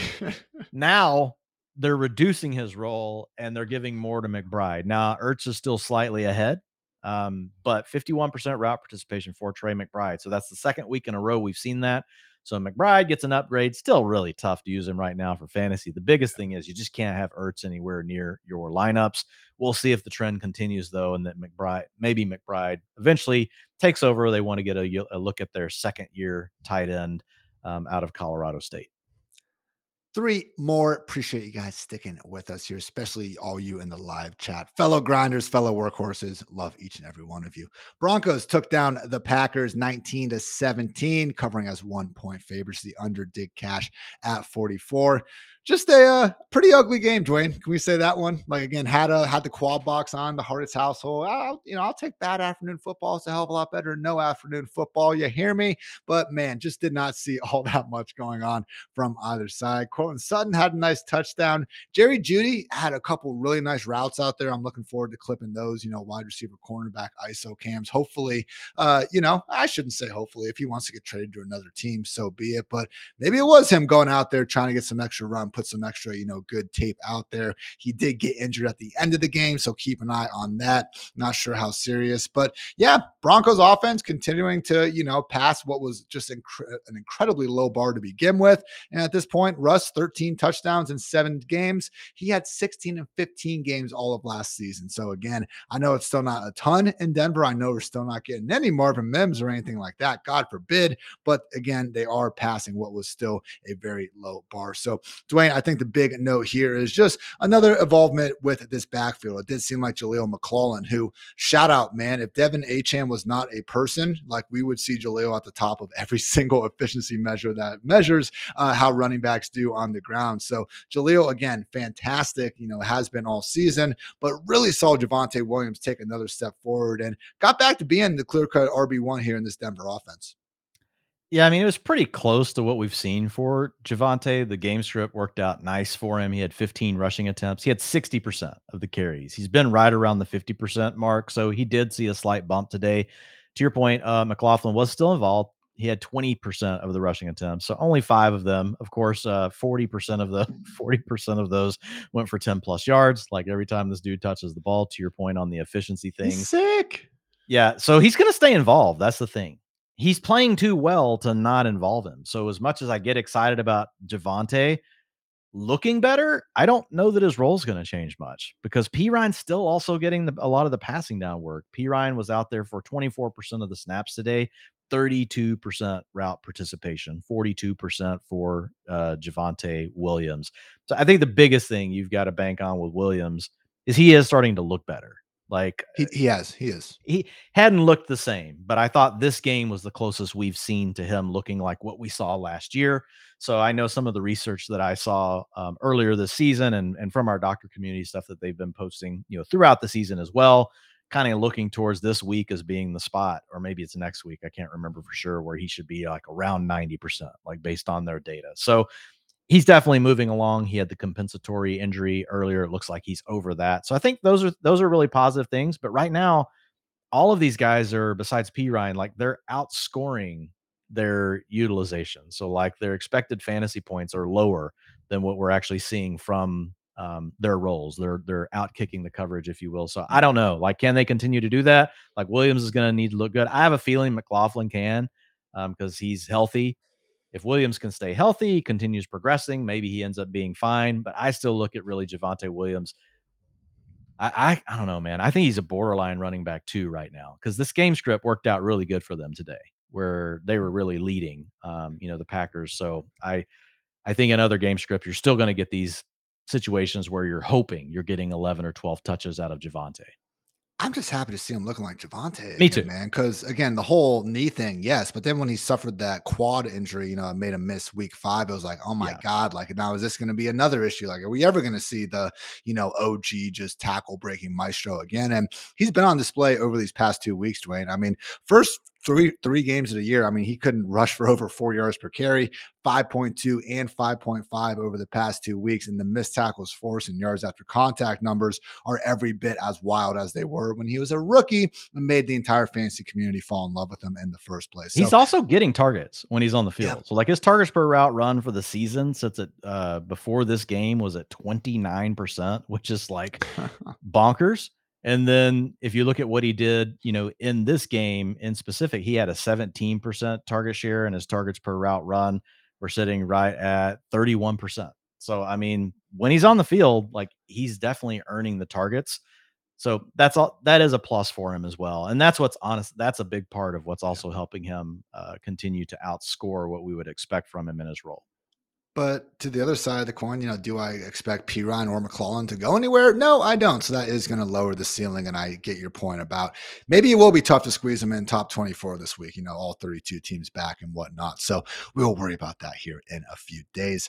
On the other side of the ball, another just disappointing performance from the Packers, even coming off the bye, even having, healthier versions of Christian Watson and Aaron Jones, entered halftime with a big goose egg on the board. And over the last 4 weeks, Dwayne, they have scored 6 total single first half point. So again, nothing really coming easy in this Green Bay offense. Hilariously, though, did find a way to seize a lead in the fourth quarter. They have, been kind of the comeback kids here on a few occasions, and hilariously so in this one. Jordan Love threw what should have been a touchdown to Romeo Doubs, like hit him in the hands. He dropped it, deflected behind him, where Jaden Reed then came in to catch it. So, Dwayne, while I, celebrated early because I, was texting you this morning about thinking we should start Tutu ahead of Jaden Reed in a game, Jaden ended up scoring, I think, one extra point than Tutu. So my assertion that a broke clock is right twice a day. No, apparently I was still broke on that one. So I think we're going to win the matchup anyway, but damn, good call on Jaden by you. But again, man, just kind of sucks to see this offense just continue to struggle and sadly continue to struggle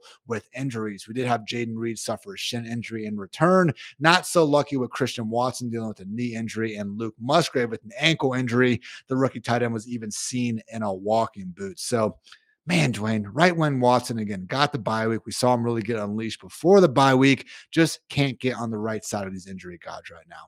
Sucks. Yeah, and it was a problem for him last year too. So, I mean, I know guys are injury prone until they're not, but it's definitely been a challenge so far for Watson in his career.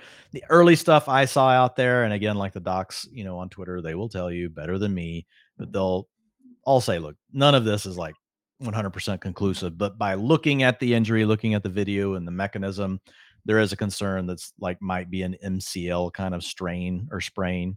So we'll see what grade it is, but that's probably going to mean a few weeks we're going to miss with Christian Watson. Now, maybe it's less than that. Maybe that's the wrong diagnosis. And I mean, like I said, the docs all tell you they don't know for sure, but based on what they've seen, based on what they've heard, that looks like that could be the deal. But that would be 2 to 3 weeks, man. So that would really stink to lose Watson for that. If you do, Romeo Doubs has played well.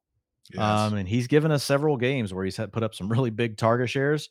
So I think, he'll get a short-term upgrade if that happens with Watson. Obviously, Jaden Reed, if he's healthy, and the shin injury is not something that keeps him, kind of dinged up more long-term, like it'll be something where he's going to get more targets as well. Those guys have both played well. Pretty nice seeing Jordan Love again put forward one of his performances that wasn't great in real life, but the guy does know how to score fantasy points. I believe he's the QB 10 coming into this one, fantasy points per game, and he end up with like 16 or so in this one. So they do get the Vikings next week, the Rams, the Steelers, and the Chargers after that. So not complete layups, but I do still think that Jordan Love, while it didn't look great, in real life or just regular eye test here on Sunday, still going back to well with him as a recommended streamer here for some of these future bye week matchups. Anything else in the Packers, Dwayne? We did have Aaron Jones back in there, which was nice to see, albeit the 2 games he has come back since week 1, very much so been more of like not a 1B behind AJ Dillon, but he hasn't been the featured running back in both. Has been more like a clear pass. 2. Yeah, I mean, he But has he's more been targets injured. than him, but again, they're clearly not giving him the full-time role, which for our purposes is just all that matters, honestly. Yeah, I do think part of it though is just still they're easing him back from injury. So I think once Aaron Jones is healthy, like AJ Dillon hasn't looked good. So I think you're going to see more Aaron Jones. But again, that's just speculation on my part. It was happening week 1 before the hamstring pull, on the touchdown that he had, the long touchdown. So we'll see what happens here. But I do think that Jones is clearly the more explosive player and he helps the Packers offense more. We just need him healthy. He was limited all week and then obviously Yes. rode that questionable And tag into yeah. Sunday. So we get those full practices. We get no injury designation. That's when I think we can be a little more confident that he'll be fully unleashed. Chiefs took down the Chargers 31-17. They covered as 5.5-point favorites. The under cash just barely here at 48.5. Just Patrick Mahomes, man, 424 yards, 4 touchdowns. He was well over 300 by halftime. When I looked late Sunday night, like only Tua has more passing yards, and I don't even think he has more passing touchdowns. Like there's a bunch of them tied now at this point. How does he do this, Dwayne? I just like we've never had more respect for how incredible Tyreek Hill is. And to lose that guy, to have Travis Kelce playing through the pain, obviously just preoccupied with the woman who I'm not going to mention here because you've all heard her name enough times. She's great and everything, don't get me wrong. But how does Patrick Mahomes do this, Dwayne? I just don't get it, man. It's incredible. I don't know. I don't know how he does it. It's amazing. Imagine like if he had Jalen Waddle and Tyreek Hill with Kelsey. Like, I mean, the guy would, how many yards would he throw for? 8,000? He's an There's no amazing limit. player, and man, like, he is the scrambling this year. How Oh my many god, like, 3rd and longs did he get out there? It's and he gets ridiculous. it every time. He's like It's a '04 Madden backbreaker. Mike Vick, but also with the Peyton Vision cone. It's unreal. The Peyton Vision Cone. Yes, I remember the Vision Cone. I remember that year. Yeah, he's playing great, man. Playing absolutely ridiculous. Some of these other receivers, they're starting to step up a little bit. Rasheed Rice, he had a season high 67% route participation, or There we sorry, go. 64% route participation today. Ian, we talked about last week, he had an 83% in that small sample where Justin Watson had left the game. And so we had Watson out, obviously, for this entire game. And Miko Hardman is now he's cut Kadarius Tony's routes in half. So Oh now my those two god. guys are sharing that Great. 30%. So that's really awesome. We have 27 wide receivers rotating, and Patrick Mahomes somehow continues to do this. Like MVS had his one day where he shows up, with a long touchdown catch. He had 3 receptions for 84. But it's mostly just him and Kelsey, man. Kelsey on National Tight End Day, 33% target share, 179 receiving yards on 12 freaking receptions. He had an awesome freaking touchdown where he caught it, Yeah. like 3 yards shy, and he just pushed his way, and the rest of the team pushed him into the end zone. You love to see that. So yeah, it's Kelsey and Mahomes and everything else, is back to Mahomes. Like, all things come back to Mahomes. Somehow even left a little bit of meat on the bone. I mean, Sky Moore and Rasheed Rice, I don't think they would have been touchdowns, but they had a couple steps downfield. Mahomes rare misses on those ones. But again, how can you criticize the guy when he's putting up these numbers again with little else than just, yeah, to be fair, one of the best tight ends the game has ever seen. Isaiah Pacheco, did save himself with a nice little short receiving touchdown. And guess what? He has been getting those opportunities throughout this year. So he's going to continue to be set up really well. Oh, he's got another, Denver game coming up, I believe. Like Isaiah Pacheco, still very much locked into that weekly RB1 conversation on the other side of the ball. So, couple sheeshes here. Keenan Allen was open for a 9-yard touchdown on a little cool fake screenplay. Sadly, Justin Herbert really did what Justin Herbert's been doing ever since he injured that left hand man, and that is be inaccurate. If you look at him in weeks 1 through 3, he was completing 78.5% of his passes. That is adjusted, so it includes drops and throwaways and things like that. But again, 78.5% over weeks 1 through 3. Last 3 games, 62.8%. So he has been throwing more downfield. You lose Mike Williams, that's going to matter. But man, Dwayne, like we saw it against the Cowboys and we saw it in this one. I mean, Justin Herbert, the guy that was leading all quarterbacks in fantasy points after 3 weeks, and looking the part of, the guy that we usually laud him to be, this top 5 elite quarterback, has not been that guy over the last 2 weeks. Yeah, and some of it is like you're just gonna get lulls, in the season. Yeah. Like we see it at every position. And I tend to think that's still what's happening here. But the inability of Quentin Johnston to step up and play that third wide receiver role the way that Palmer was doing when it was really Yeah. Mike Williams and Keenan Allen, I do think that is hurting them. And it looked like they really wanted to get Gerald Everett more involved early today. Then he suffered that injury earlier in the game, so he didn't get to play a ton.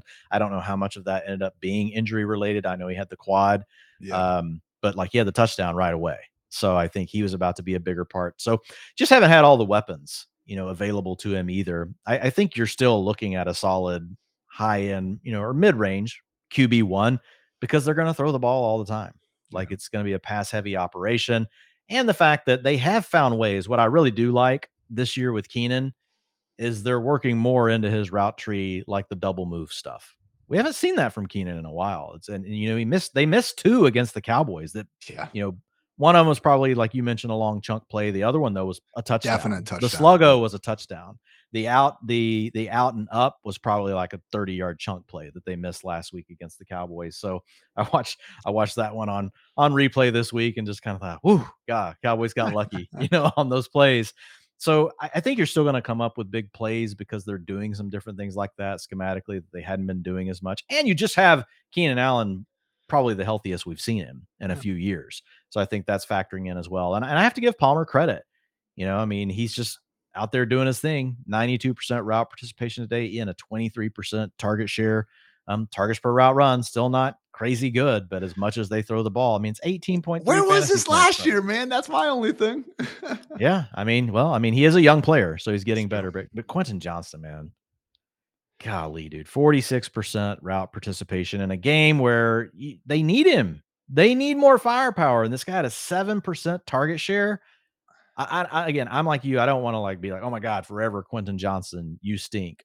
And if you're playing in really deep leagues, you probably just got to hang on to him because he's in a pass first offense. He is a first round pick. Can't have him anywhere. I know it sucks, but he is one of these kind of players. You're going to let him go, and in 3 or 4 weeks, there is a chance that you're like, oh my god, what did I do? Why did I let him go? But looking at it right now, he does not look good, Ian. Like, it's not just not earning the targets and things, but even when you watch, like, he had one really good route today where I did see him immediately shake his defender in press coverage, but Herbert, like, wasn't even looking that way. It's like Yeah. Herbert was already looking, to the opposite side of the field. So I don't know, man. I mean, I think you got to remain patient with QJ, but the vibes are really bad right now.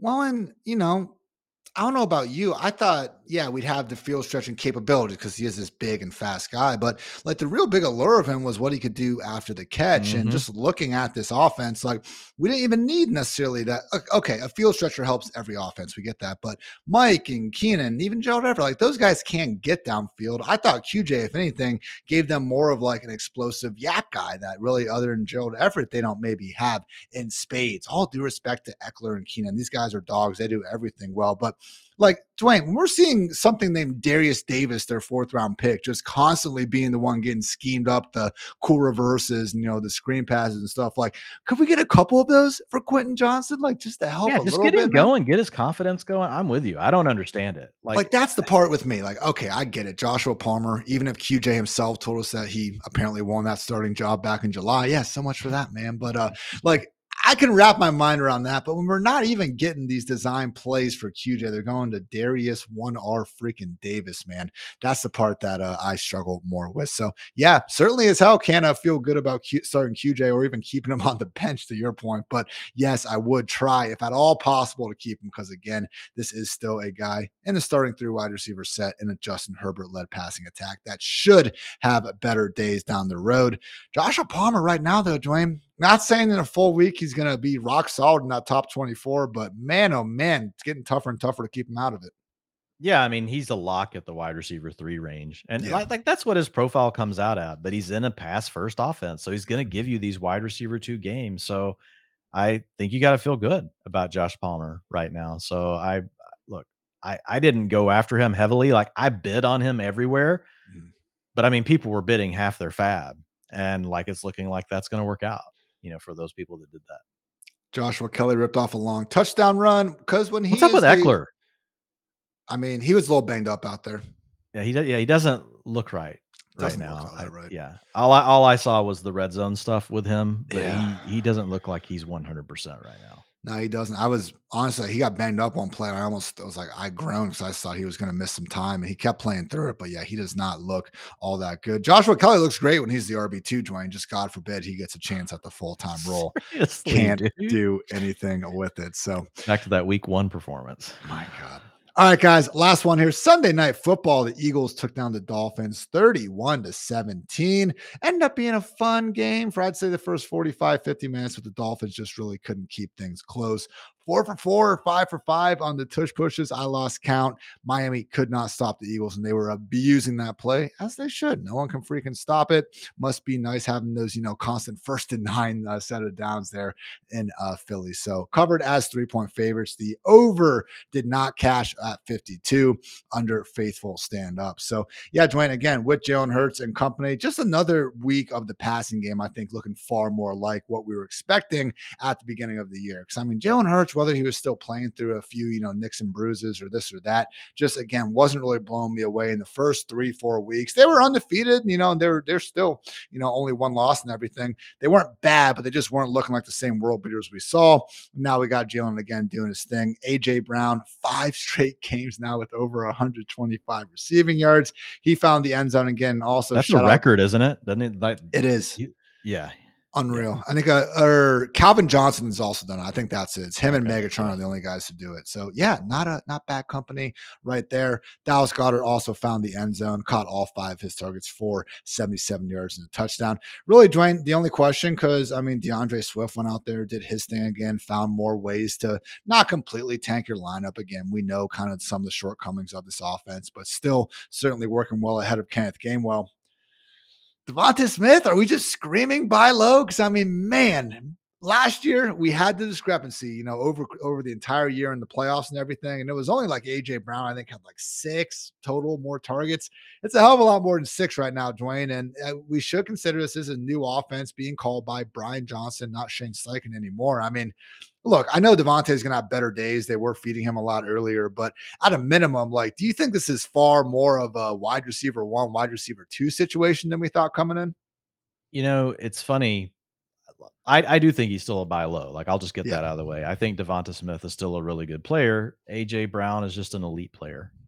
So these sort of things can happen. And then Dallas Goddard is good as a tight end. So you've got a crowded offense that can run the ball well also. So there's a lot of there's quality to go around, but the volume can be challenging. AJ Brown had 15 targets today.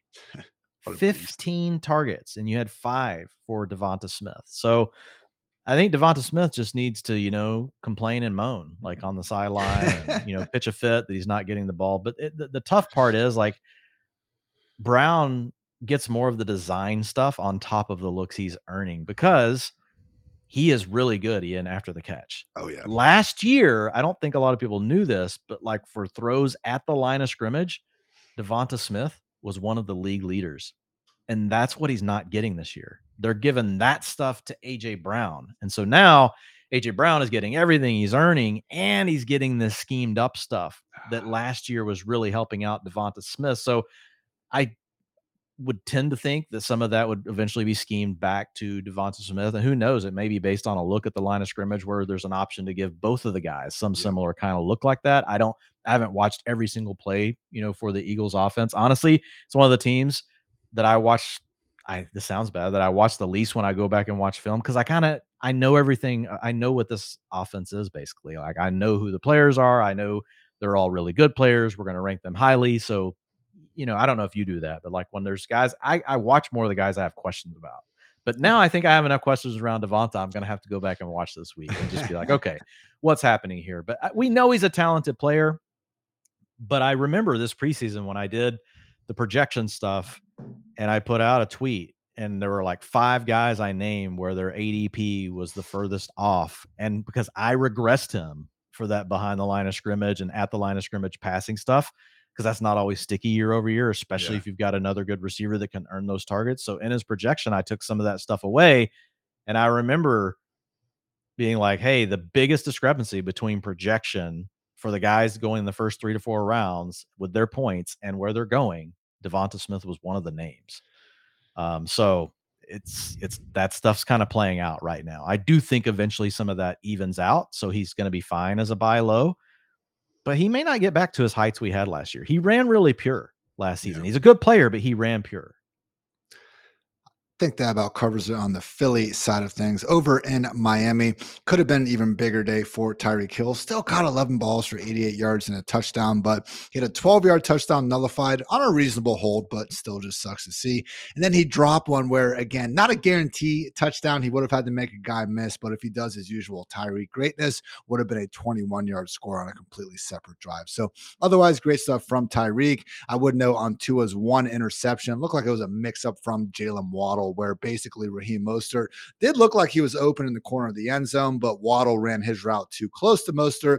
Big play. Darius Slay came over and made the play. So we know we're getting in this passing game, and I think everything Dwayne just said about Devontae Smith also applies to Jalen Waddle, especially if he's going to get over this back issue that was messing him up today. So again, that's kind of Dolphins passing game. The big news, Dwayne, was the insertion of Jeff Wilson back into this running back committee.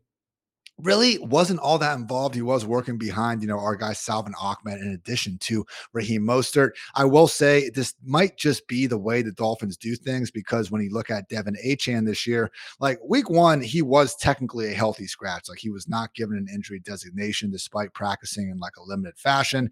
And then week two, they brought him in. They only gave him 2 touches, and then the rest was freaking history for those incredible 3 weeks out there. So with Jeff Wilson, again, last week he was listed as doubtful. Not the same thing as a healthy scratch. I get that, but they didn't rush him back. Then they brought him in. They eased him in. Do you think, Dwayne, we see next week far more of a two-back committee between Mostert and Wilson, or is Ahmed going to make this a little more complicated than we prefer? I think it will eventually go back to Mostert and Wilson, but I mean, we can't make any we can't make any sort of guarantees or anything on it. True. That's just the way this stuff goes. So Swear to I me on your life and your firstborn son. yeah, I mean, I just like Mostert, like he's human. I feel like it's like the when Rocky's fighting Drago and he goes back to his corner, he's like, he's not a machine, like He Raheem bleeds like Mostert has you been and a me. machine. Yeah, like so 6.1 fantasy points today. That Eagles defensive line, man, wow. Really coming through tonight with the pass rush as well as what they did against the run game for the Dolphins. So major hat tip to them. I do think better days ahead for Jeff Wilson, but gonna be hard to really project him, into that, Ian, until we see it. I think we probably looking at him as like an RB4 right now on a full slate next weekend. I don't think I'll be able to have Jeff Wilson higher than that. Now he could outperform that. He definitely has some upside, but after this, I think it would be a stretch to call him more than that.